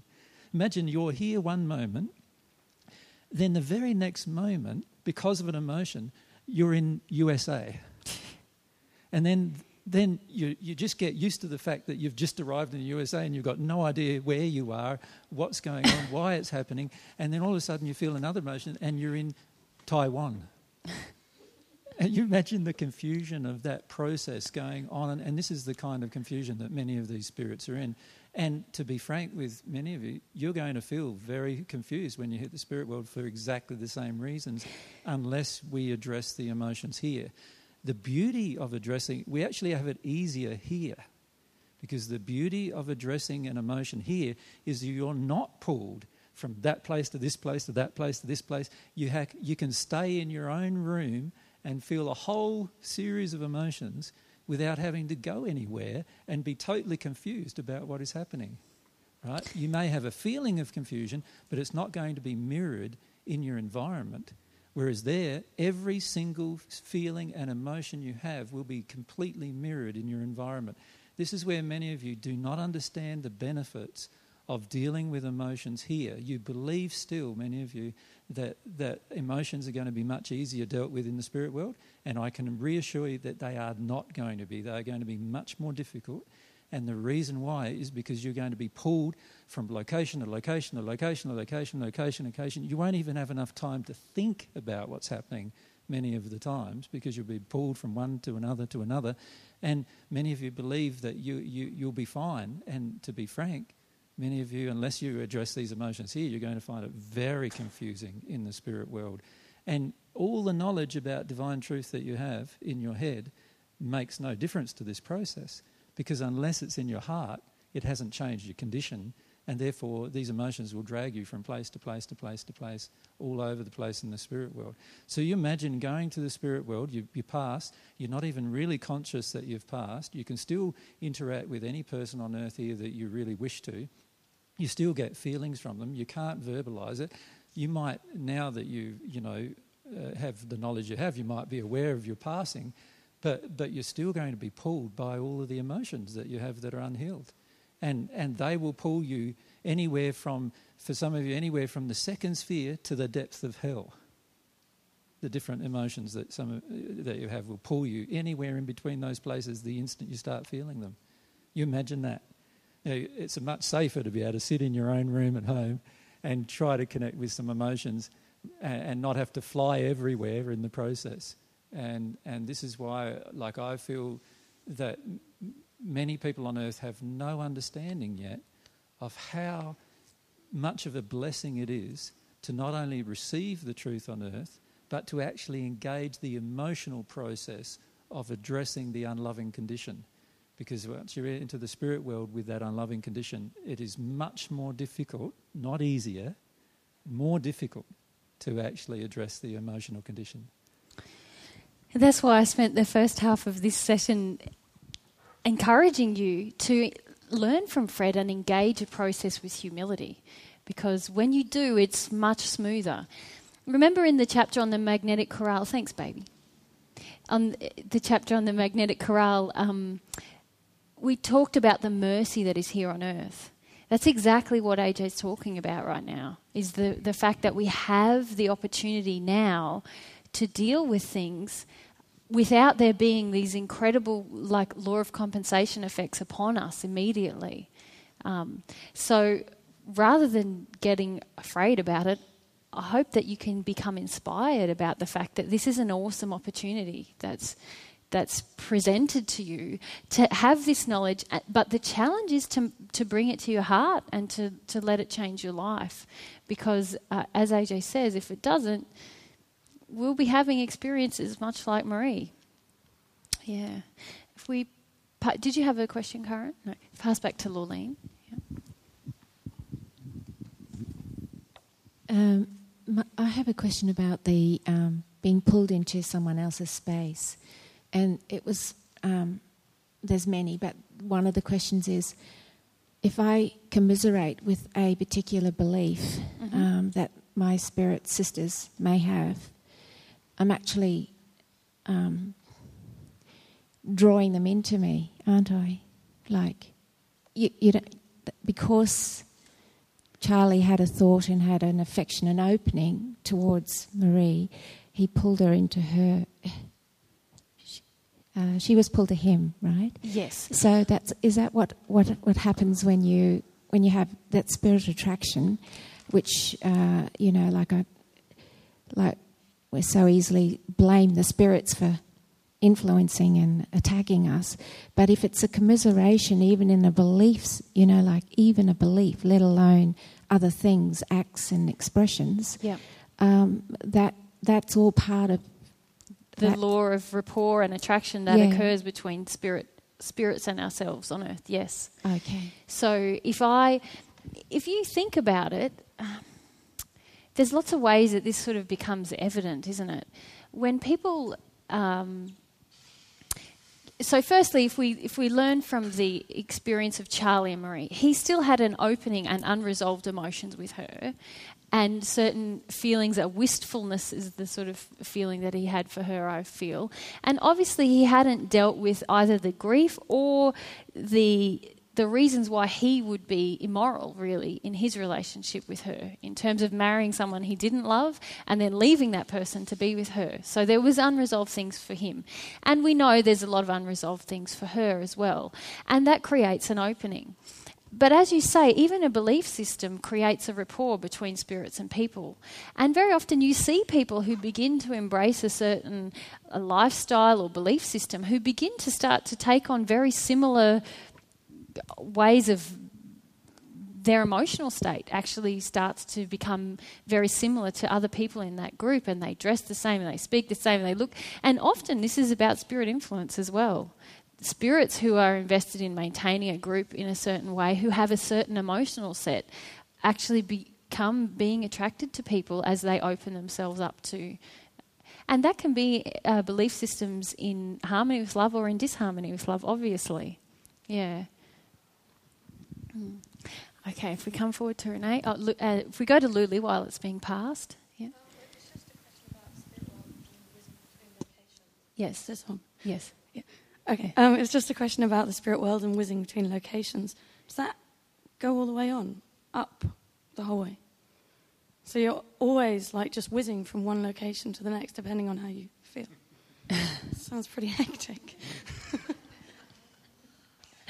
But in a way, it's kind of designed to help you have knowledge of what's happening for you and also to grow through that experience. So it also works as you get higher up in the spheres. If you really want to deal with a certain emotion or deal with something unresolved in your past, you go to a place where it reflects that. Or if you become embroiled in those emotions from the past, you go to that place until you work through it and then you leave that place. So it doesn't always have to be like a whizzy thing once you are more, as I said earlier, humble and engaged in the process, because then you're desiring to go different places, you're desiring to have this change. But it's still totally governed by your soul. Yeah. Maybe if I could explain a bit more detail. Remember, it's the emotions she's denying that cause her to go from place to place to place to place, not the emotions she's experiencing. Do you understand? Yeah. But it's very confusing because you're denying emotion, you're denying another emotion, you're denying another emotion, and everything is going place to place to place to place to place, and what everything you deny is having an effect on where you are, what you're doing at the time. And the same applies all the way through the spirit world. Anything you deny, you will be drawn to a location that causes that experience. So let's say you're in the third dimension and all of a sudden you deny some anger, you'll be in the hells immediately. Bang. Right? Now, the difference is in the third sphere you're much more conscious of what's going on because you've learnt a lot. You've actually know the emotional experience of going there, and you've probably been there before, and so you know, this is all about something, and you can at least start allowing yourself to work through it. When you allow yourself to work through it, you go back to your normal home and you work your way through it. But every time you deny something, you're going to be drawn to the place that matches that denial. Yeah. So that's why. Whoops, sorry. So that's why Fred hasn't flipped from, because he's been fairly, it's been like just a flowing of going from one thing to the next, desire, growth, You think about Fred's life on earth, though, Luli. He had very little addiction in his life on earth. He had eventually a life of service. Remember, he had a life, and you may learn this later, but he had a life where he did have some turmoil on earth, and he went through some pretty dark emotions, and he was helped out through those emotions. And then he decided to live a life in harmony with his desires and in harmony with the desire to serve, right? He lived very emotionally while he was on earth. He spent a lot of his time working with people. He stopped this attraction to family. He had no family on earth. He had dealt with a lot of that emotion. So the reality is, when you see Fred, you're examining a man who is very different to what the average person is when they pass. Here's a man who's ready to pass almost into the second sphere at the time of his arrival, and this is very unusual. When I say very unusual, like there's only a few thousand people per annum who pass into this state. So you're talking a very unique type of experience in comparison to the average experience. The average experience is more like the lady that we're reading about today. That's the average experience, where a person is in denial of so much emotion, getting pulled, placed all over the place, in a lot of confusion. And many of them have no consciousness in the first 7 to 10 years of their arrival in the spirit world even. They are so tuned out and zoned out and in denial. They've got no idea where they are. They're completely in darkness. And it's only after then that they draw back to earth and then become earthbound because of the draw of themselves, really. It's all to do with themselves and their own emotion. So you can't... this is where I feel many of you still don't understand completely the effect of having these emotions by the time you pass. Many do not get... and are not even honest about the emotions they have, you know. So many of you ladies here, for example, there's huge amounts of rage in you towards men. Do you think you're going to pass into a happy place with this rage, right? While you justify this rage, while you project it outwards at your guys, while you want control of men, do you think you're going to arrive in a happy place? No. And you're going to have a lot of rage and a lot of fear. You're going to be drawn from one location to the other location. Every time you think of a man who's hurt you, you're going to be drawn to them. You're going to want to hurt them. Every time you want to hurt them, you'll experience more pain inside of yourself. Now, these are real emotions that will draw you from... And you can know all you want intellectually about the divine truth, but unless you start realising that it's all about this emotional work, this change that has to occur in your soul with love, you're going to find you'll know everything and realise when you arrived that you knew nothing. It was just an intellectual, it was just like reading a book and throwing it away. And if you make the truth like that, then the results are going to be quite amazing when you pass. We've had many friends who we've had come to us, who you have known personally, who have come to us in a rage after they've passed, because these are people who you've known who have passed. They've come to us in a rage because they believe that everything that we said about spirit world wasn't true. And then when we started talking to them, they start seeing that everything we said was actually true. They just didn't understand it. They thought they understood it, but they don't understand how their emotion was drawing them. And, you know, ones who we then have spoken to again in the spirit world, and then they've started to understand the correlation. But it's been, some of them were in a rage towards us for 2 years after they passed. People who we knew passed 2 or 3 years ago, they were in a rage for 2 or 3 years. They tried to make their families attack us because of their rage. That's how much in a rage they were, not understanding why. Right? And yet when they passed on earth, they believed that they loved us.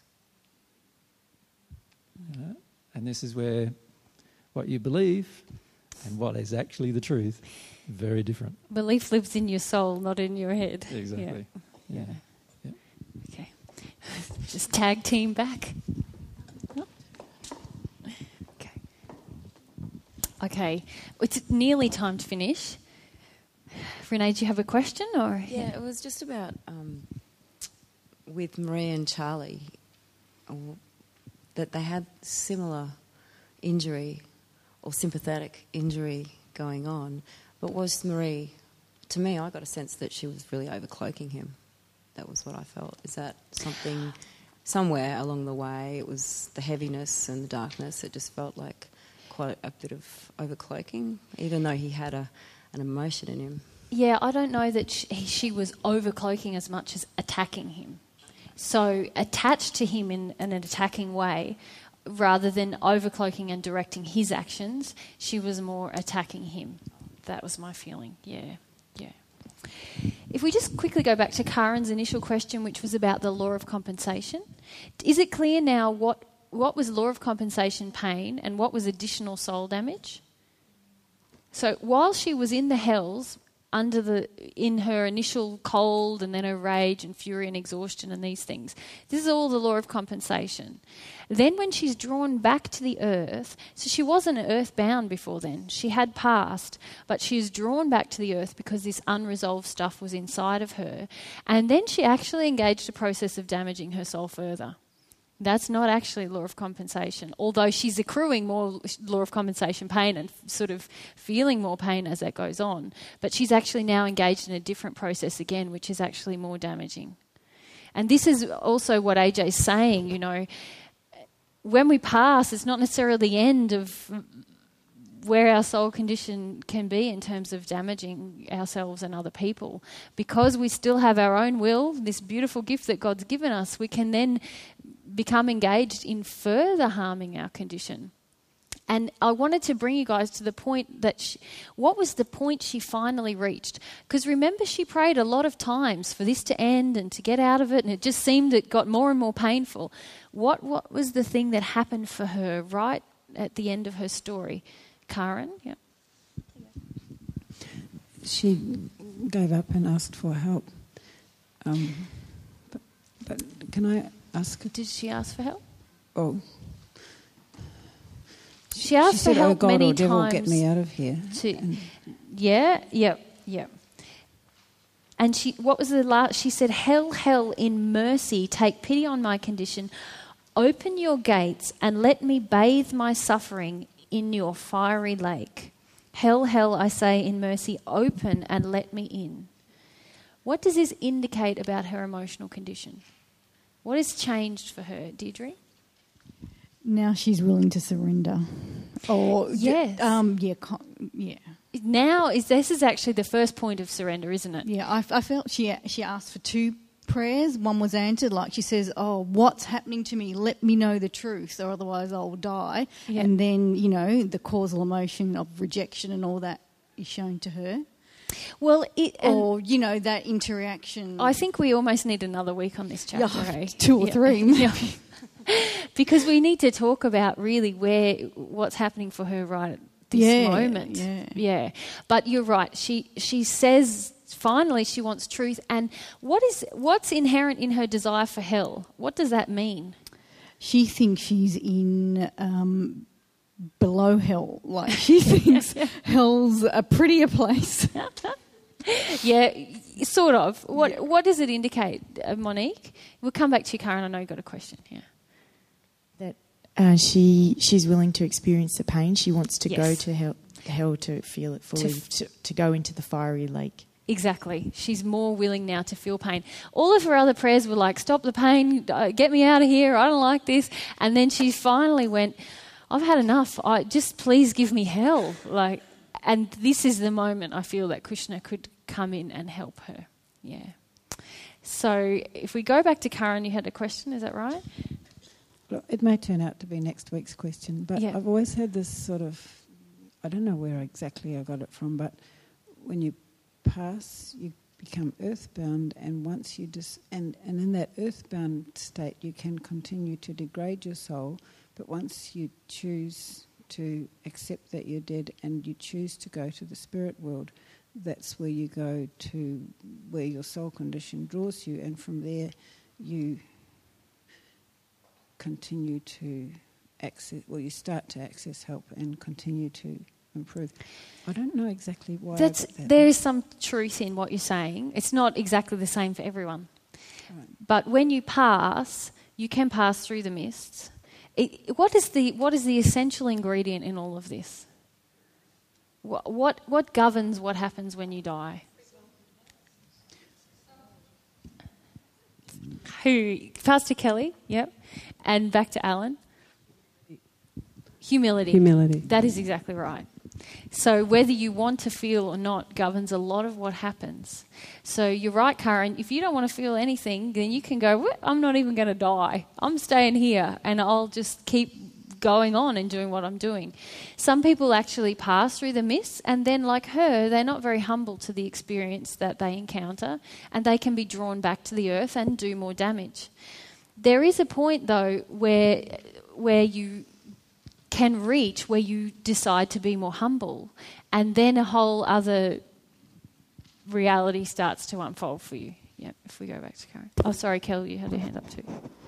Then she would proceed, is it, into the justice, mercy area of what has happened to her or what was caused to her as a child. Then let's talk about next week. Let's talk about actually what is happening for her now that she's in this place that she's in, and a bit more about her emotions, I think. But the justice is already happening that immediately that you die. Remember we talked about that in the magnetic chorale. Mercy is until the time we pass, and then justice occurs in the spirit world. Yeah. If we need I'm just conscious that we need to wrap up. Yeah. When we come back to earth, we're trying to avoid the justice, but it doesn't work as well as we see in Marie's case. Hey. Yeah. If we go back to Kel to resolve it, and then we'll come back to Karen. Yeah, I'm just sort of like, I feel compassionate towards her and the state she's in and the mess she's in. I know she's caused a lot of damage herself and keeps doing that, and it doesn't talk much about her childhood and what actually, caused I'd like her. to talk about that next week, because there's a big emphasis in you guys on her childhood and how this is like really important to what she did. But I'd like to talk a few truths about that as well. Right. Yeah. So let's talk about that next week.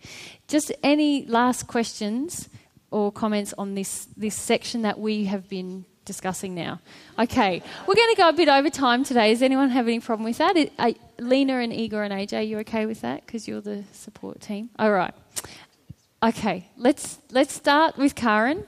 Oh, yep. And then over here, who had the hand up? If we pass to Graham now, he can... Okay, Karen. I think this is going to have a very quick answer. But so the mists are actually between earthbound and spirit world. You don't even get to the mists until you leave the earthbound place. If you do not, you cannot pass through the mists after you pass, and remain earthbound. Some people, but some people pass through the mist and then return to the earth, choosing to be earthbound. Thank you. But it's not an intellectual choice. Remember, it's based on this incredibly emotional experience that AJ was describing. Yeah. Okay, Graham had your hand up, yeah? I didn't get the same feeling from that little quote about her wanting to bathe her sufferings in the fiery lake of hell.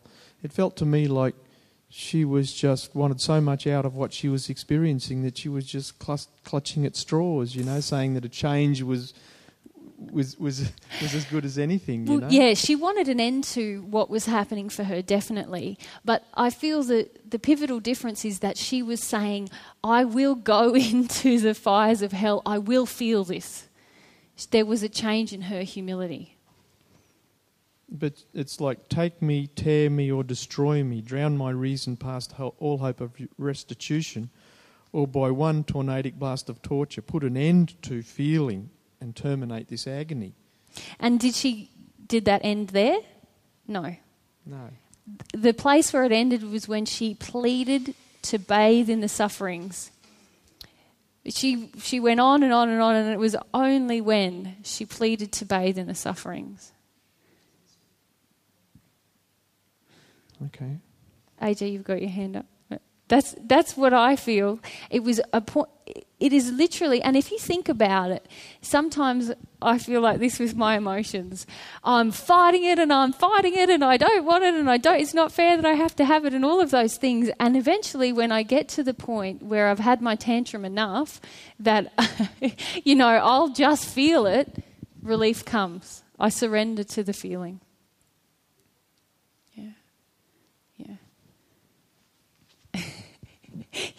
I'm just pointing out something on I noticed that too. was just happened there.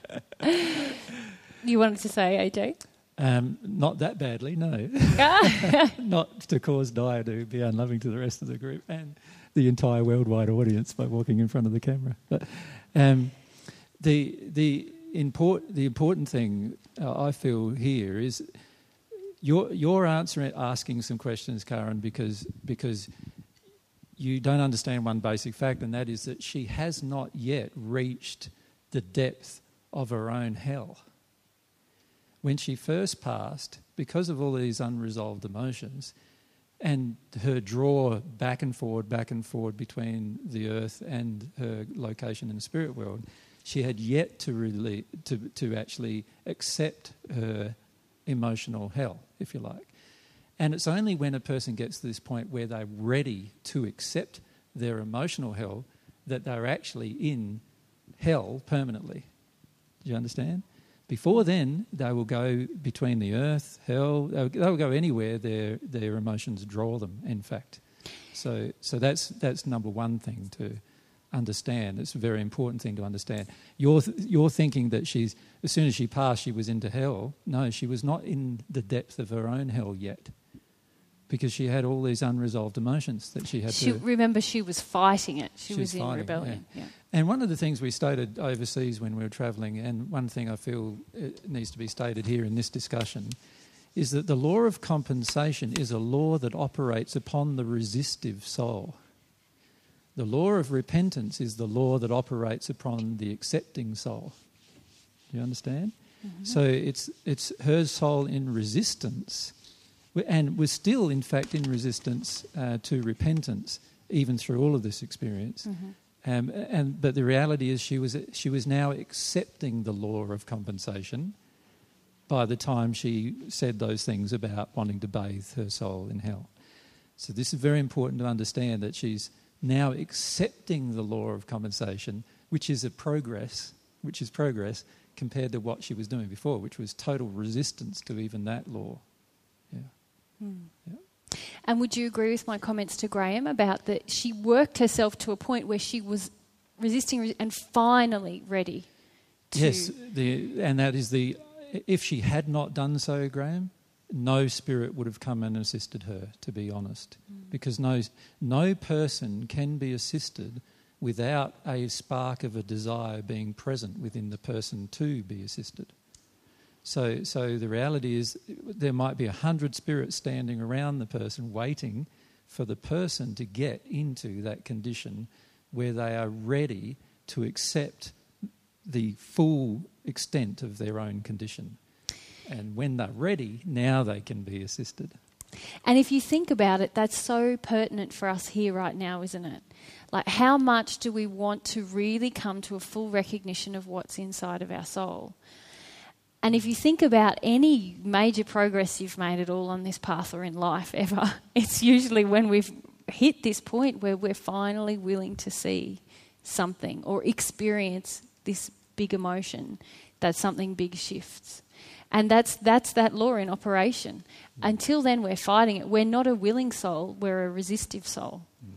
And many of us, I see even now, we know all this truth, but we're still resisting this full clarity. We don't want all the light bulbs on in terms of what's really shining on what's inside of our soul.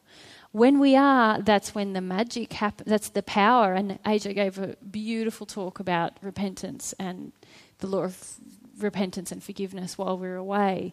That really spoke to that is the point where we begin to change. Really change. Yeah. Did you have more to say, darling? There's always a lot more to say. Please keep going. No, I think we need to continue. Yeah, all right. There's more people with their hands up.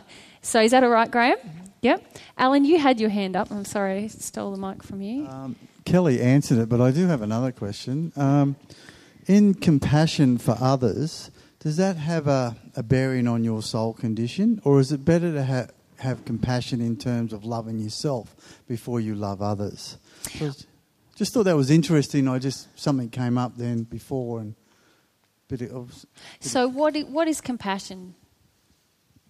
Having empathy for others that maybe aren't in as good as a situation as you, for example. Yeah. So a feeling for someone else, a feeling of love for someone else. Yeah. Is it the same as commiseration? Probably not. No.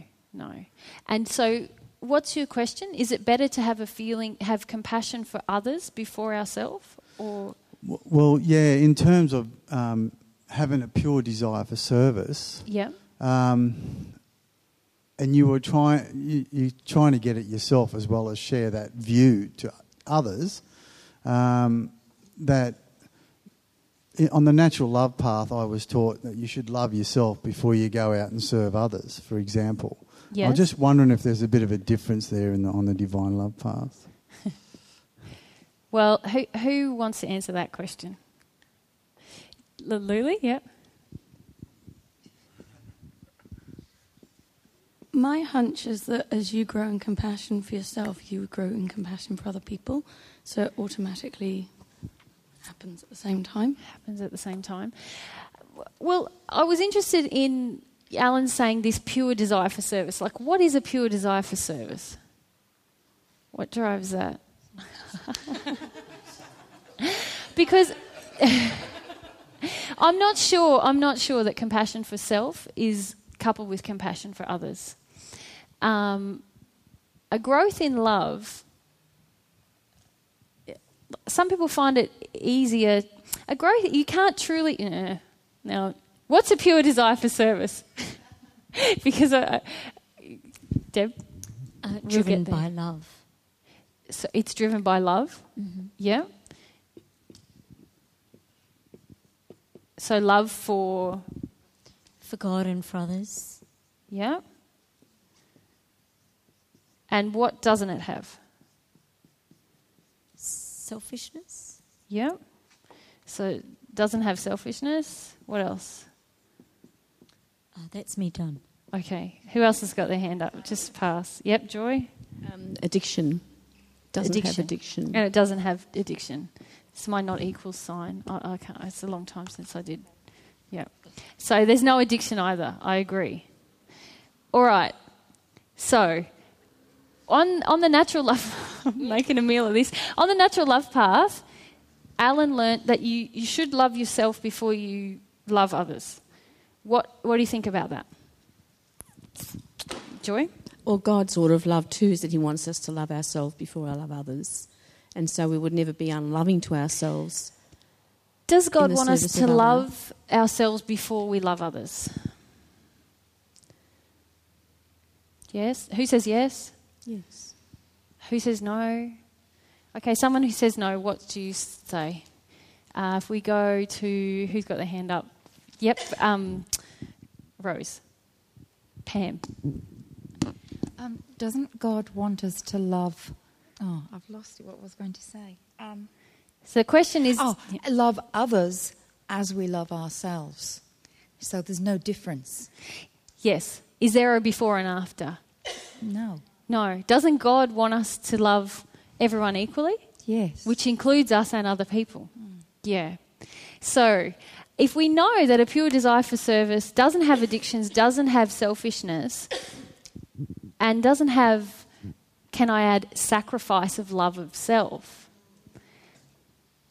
and it's driven by love of God and others, then I feel that's the real question about whether we're ready to serve. Are we ready to fulfill those things? Something that doesn't sacrifice the love of ourselves, but is driven by love of others and God, and a desire to express our own personality through this service. And it's not selfish, it's not based in addiction. That would be my prerequisites for service. So the issue of compassion, I suppose, is related to love, but Does that answer your question? Yeah, it does. Yeah.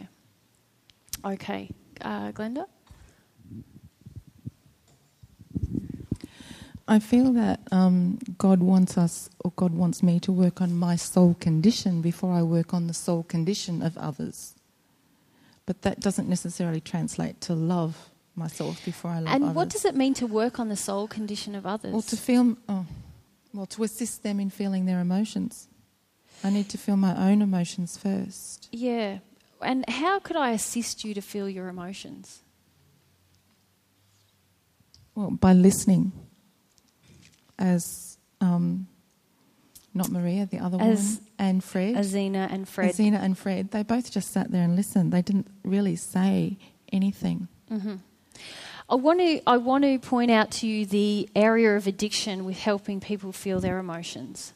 This is where we have to be really careful. I agree with you that it would be very hypocritical to go and help someone feel their emotions if I myself am not feeling my emotions. But my question is, can I really help someone else feel my emotions? Feel their emotions? No. I don't think Fred helped her feel her emotions. He listened and he loved her. So it was assistance rather than helping her heal, or support rather than helping her heal. The process helped her heal, but did Fred go into it with the idea that he wanted to help her heal? What was his idea? He was gathering information. Yeah, and what was his feeling for her from the beginning of the love and compassion, wasn't it? So he was himself in love and compassion, and through that process that helped her heal. Can you see that when we go into an interaction with the intent to help someone heal, it's very much based in an addiction? Like, do you think AJ and I get up in the morning and go, right, we're going to help all these people feel their emotions? No way, Jose. We're like, okay, how can I feel my emotions? And what would I offer to other people? How could I serve other people? I want to love them. I want to give them truth because I can see that that's love. That's the basis of me, you know. I want to live in my passions and demonstrate to you how that's really powerful and wonderful, and that can be a gift, just me living in my passions. I don't think, now, how am I going to get Deb to feel that stuff with her dad? Honestly, when I did those Opening to God workshops, that's what I was doing. It's icky. It was addiction, a lot of it. Some of it wasn't. Some of it was pure, okay? But a lot of it, I was driven to help people feel, rather than recognising their soul condition is up to them. All I can do is be an example, be in my passion, give truth and give love. That's how I'm actually going to serve. Yeah. AJ? I just wanted to get back to Alan's question too, because I feel the answer to that's very important, and that is, if I love you as much as I love me, then I will do for you what I'm prepared to do for me. Mm-hmm. So at any point in time of my own progression, I'd be prepared to do for you what I'm prepared to do for me. That would be the most loving thing. The problem for many of us is we're not prepared to do for others what we're prepared to do for ourselves. In fact, we're prepared to do far less for others than we are prepared to do for ourselves. You think about it from a monetary perspective, you think about it from a food perspective, from a clothing perspective. Many of us are far more prepared to do for ourselves than we are prepared to do for others. And this is a big imbalance in our life. So many of us are very ready to share truth with others from a loving perspective, only if we look at it from the point of view of, am I going to do for them what I'm prepared to do for myself? And if you're prepared to listen to yourself and you want other people to listen to you, then surely you should be prepared to listen to others. If these are, and this is a part of the ethics, I suppose you could say, of our own progression. Many of us have become selfish in our progression. We have this underlying belief that we have to fix ourselves first before we can help others. The reality is that you fix yourself as you're helping others. And you cannot help others when you believe you have an idea that you can help them. Yes. Do you understand what I just said? You cannot help another person while you believe that you can help the other person. The only person that can help the other person is themselves. And all you can do is inspire them to do that in some way. That's all you can do. And you're certainly not going to do it by attacking them or by pulling them down or denigrating them or telling them what they've got to work on. That's not going to be very inspiring. The way to be inspiring is to actually do the work yourself and then to offer your assistance wherever it is desired. There are many people who desire our assistance, and yet we're not willing to offer it because we're not prepared to do for them what we are prepared to do for ourselves. And that's where we have a huge imbalance on the planet. And sometimes we use this sort of excuse, I've got to fix myself first before I can share the truth with others. And the reality is, no, you don't have to do that. In fact, I feel, babe, that you just have to be willing to be humble to who you are at any point. Like, if we were waiting for me to be in a good soul condition, we wouldn't be having this book group. But I feel like there was a point where I worked through a lot of stuff around doing those workshops, and I reached a point of humility where I went, and I'm still working on that, but that I went, well, it's not going to be perfect, but I really want to do it, and hopefully we'll all grow through that process. So that it's really just having, would you say, the willingness to know where you're at as you go into it. Yeah, and the desire to be perfect before you help another is actually an arrogant position. Yeah. The way to help another is to demonstrate to a person the humility of helping another even when you're aware of your own problems, and only helping the other when they want you to. Yeah. Not when you think they should change. Many of us get in this trap of, I want the world to change, so I'm going to force my assistance on the world. Well, does the world want that assistance? Yeah. This is the question we've got to ask ourselves now. Kushner, at the beginning of this book group today, asked for permission to assist a person. Mm-hmm. He didn't push it upon her, and in fact, the fact that if he had of, he would not have been able to assist her at all. Mm-hmm. And he was in a very humble state. But he also was in this state where he was willing to do for her what he was also prepared to do for himself. That was equal in his sight. He was prepared to, what would he do for himself if he wanted to find the perfect location to have a person like this recover? If it was him, he would have found a place that was on that it was nice and private, where the person's able to scream and cry and have visitors occasionally and all those kind of things. So that's the location he found for her, because he was prepared to do for her what he was prepared to do for himself. He did not force her to accept that place. He just was prepared to do it because of this equal feeling that he had inside of himself. And I feel those two things are very important to understand. If we are avoiding sharing truth with others, mostly it's because of our lack of humility. That's the reality, because we're unwilling to be exposed in any way with regard to our own condition, and so we don't want to share the truth with others. And we also then go into this place of forcing the truth upon others, which is a very unloving thing to do. It doesn't need to be forced upon a person. The only time when there should be an interaction where you have to engage the interaction and actually exercise a will to engage it is when they are in your space. That is the only time that you would engage, and you'd still engage a loving interaction, because you'd be prepared to do for them what you're prepared to do for yourself. Yeah. Thanks, babe. Yep.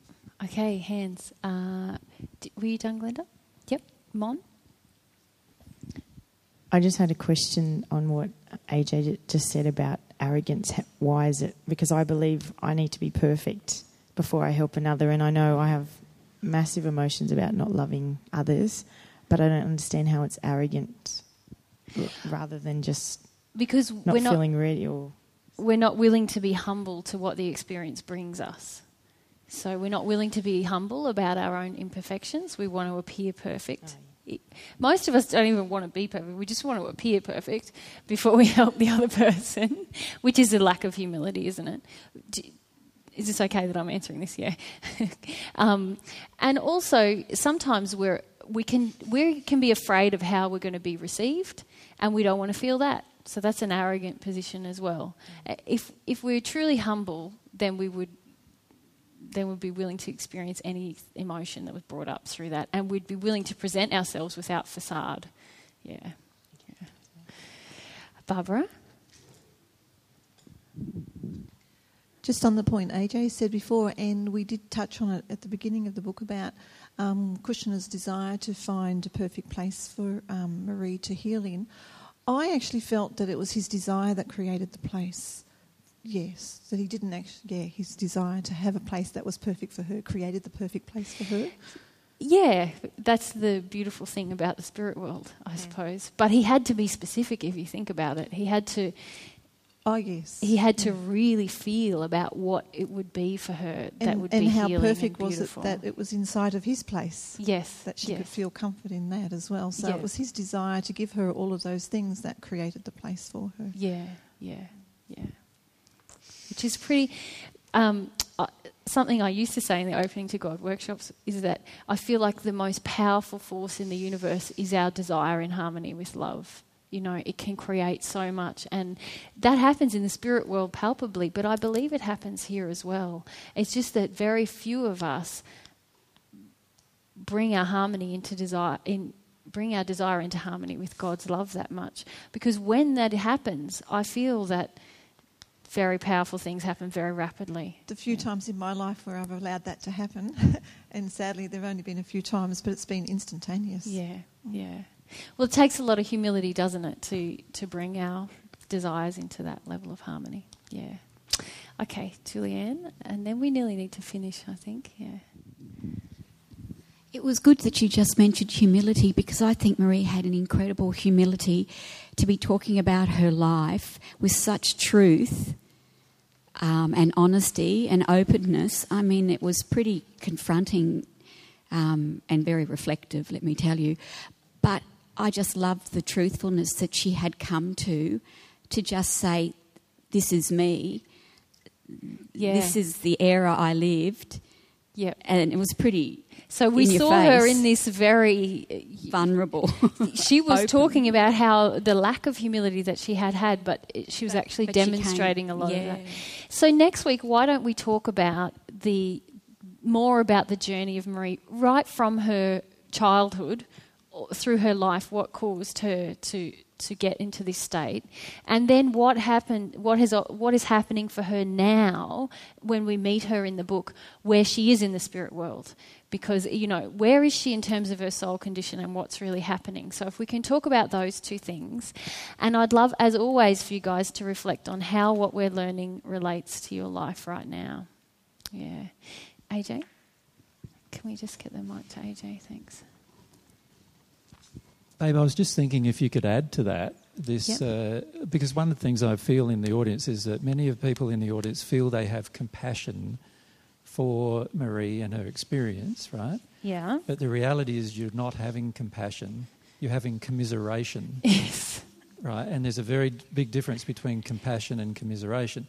In addition, you also feel, to a large extent, that her experience is unfair because of her childhood.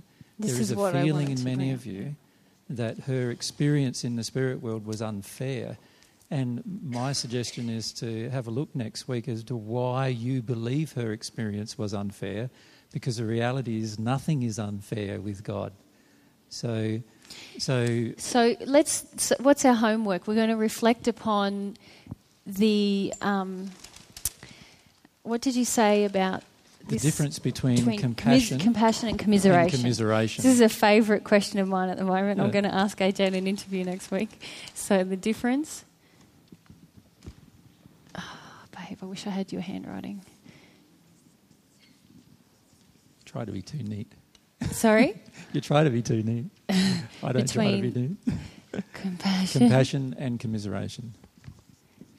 So I feel many of you are feeling commiseration for her experience rather than compassion, but you believe it to be compassion. Right?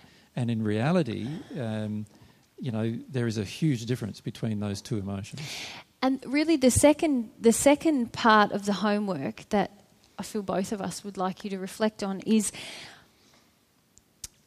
there's a feeling, I had it and it's gone, about her childhood, that her childhood created her life. Yes. And I'd like you to reflect on that question. Did Marie's childhood create her life? See, you are actually now delving into issues of justice with regard to God. Would God have allowed her to go through all of these experiences in the spirit world if Marie had no control over the emotions that were within her? Many of you still believe that you don't have much control over the emotions that are in you, and it's all the fault of your childhood that these emotions exist. And this is not the case at all. And what I'm asking you to do is consider what the alternative might be. Whether the emotions were actually created by the childhood, or were the emotions, her condition created by her avoidance of the emotions of her childhood. And the avoidance is a choice. And I feel many of you are not seeing the choices she made in her life that caused her condition of the soul to degrade. And you're blaming her condition on her childhood instead of seeing that her condition is related to the choices, the unloving choices she made through her life. And this is something very important to see. Don't answer the question, babe, before we get there. I'm just putting forward the idea for you to ponder about and see the difference between. And the final thing is, how does Marie's story parallel or relate to your own experiences or life? Because I believe many who think they're on the divine love path are still justifying their unloving behaviour right now as the creation of something that happened in their childhood, rather than seeing it as the desire to make a choice that's unloving. And this is something that we need to reflect upon. Definitely. And Renee, you're just doing it right now. Yep. You're doing it right now, making an unloving choice. You didn't put your hand up, you yelled it out. Instant unloving choice right there. And this is without any consideration of it. And this is an example, I suppose you could say, of, we justify these choices to ourselves without any consideration of what's really going on. To be frank, if many of you sat with me in it for a day, you wouldn't cope with the whole experience. If many of you would come with what you believe is an open heart, but if you sat with me for a day like Mary's had to do for many months now, or many years now, you wouldn't even cope with the experience for a few moments, because all of these unloving choices would be exposed very, very rapidly in your interaction. And this is what I'm asking you to do for yourself. You don't need to have somebody else with you all day to see your own unloving choices. Yeah. So this is something that I feel, if you could reflect upon what could have been different for Marie, what could have been different if she had done something different,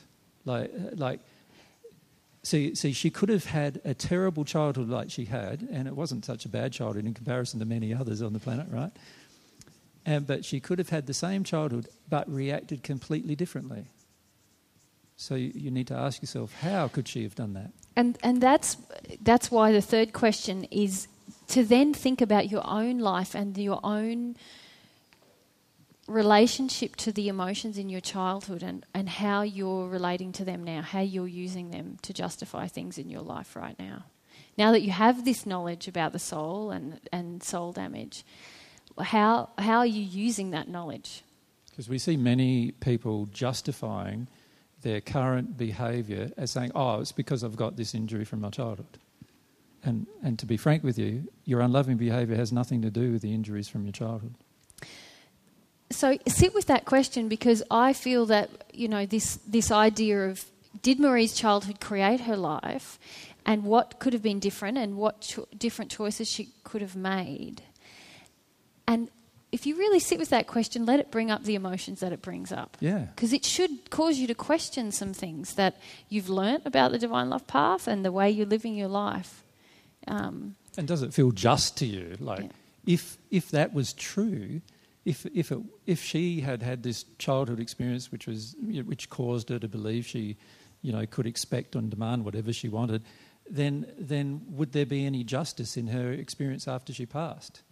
Surely God should have just said, you had a bad childhood, so I'll wipe all that away from you and we'll start afresh. If God was fair, God would do that, wouldn't he? So there's got to be some... If God is always fair and just, then there's got to be something else happening. And I feel this is really good questions to bring up to deepen your feelings about the path and understanding. Remember when we had the magnetic chorale, how long it took us to get through that chapter, 3 or 4 weeks, because there was a lot of these themes also in that chapter about, what happens when we pass, how is the damage taken away from us, what damage is taken away from us, what's the difference between mercy and justice, what really happens, all of those things. It became quite emotive for a lot of us, because these are really emotive topics. But they go to, once we understand these in our heart, we understand a lot about the nature of God and the way things work. When we have a surface level or intellectual understanding of the path, we go, yep, soul damage, parents, and we can skip over big things that bring up a lot of emotion for us about justice and what's fair and what's not, and what we should be able to get away with. So I invite you to take the week to get really head up and feel about what it all brings up for you. Yeah. Because it's a process that I've had to go through myself, Yeah. Thanks, babe, for your input today. My pleasure. Yeah. Thanks for letting me. Yeah. Did you want to add anything else? No, I think... Yeah. I just feel that the beauty of going through the book like you're doing is that you're having to have some... And I feel now as a group you're starting to get more deeply reflective. You remember at the beginning you were... In a lot of ways you were just sort of rehashing teachings you'd intellectually learned without giving it much emotional consideration. Now what I feel is happening as a group is that you're now starting to give things more emotional consideration of how... and reflection on your own life. And that's the beauty of doing this kind of a process where you're examining the life experience of a person under the microscope, basically. And Frederick allowed you to do that through these books. And it's such a lovely thing. And hopefully Mary will channel him for you, perhaps a few times before the end of these books, because he wants to talk to you as a group quite frequently. And Mary does get occasionally to talk to him privately, but it's really wonderful to be able to have that experience where you can put something under the microscope and then reflect on it personally. And in the end, I feel, get to the point where you drive your own desire for progression. And really, in the end, you're the only person that can. Nobody else can really help you as much without you having an openness to being assisted in some way and a desire to know. And then, of course, you begin to have an experience like Fred's where all this assistance comes to you, but it is requisite, like the prerequisite is that you have this feeling in your heart that you really want to grow. You want to direct your own growth and learning. So I think that's lovely feedback, though, babe, that you've given us, that we're moving from our head to our heart, which is what Julianne pointed out Fred is doing by now. Yeah. So I'm really glad to hear that. And and hopefully we're not planning to go very far away for a while. So hopefully we can have regular book groups. I haven't told Joy yet, but I'd like to book the hall for next Thursday at 3 if we can. So that will be a week and a day from today, And then we might have a couple of weeks in Kyabra, but we'll record sessions there and then we'll be back here. So hopefully we'll go week by week for a while now. So thanks for your patience. I know we've been off for a while. Yeah. Thanks, guys.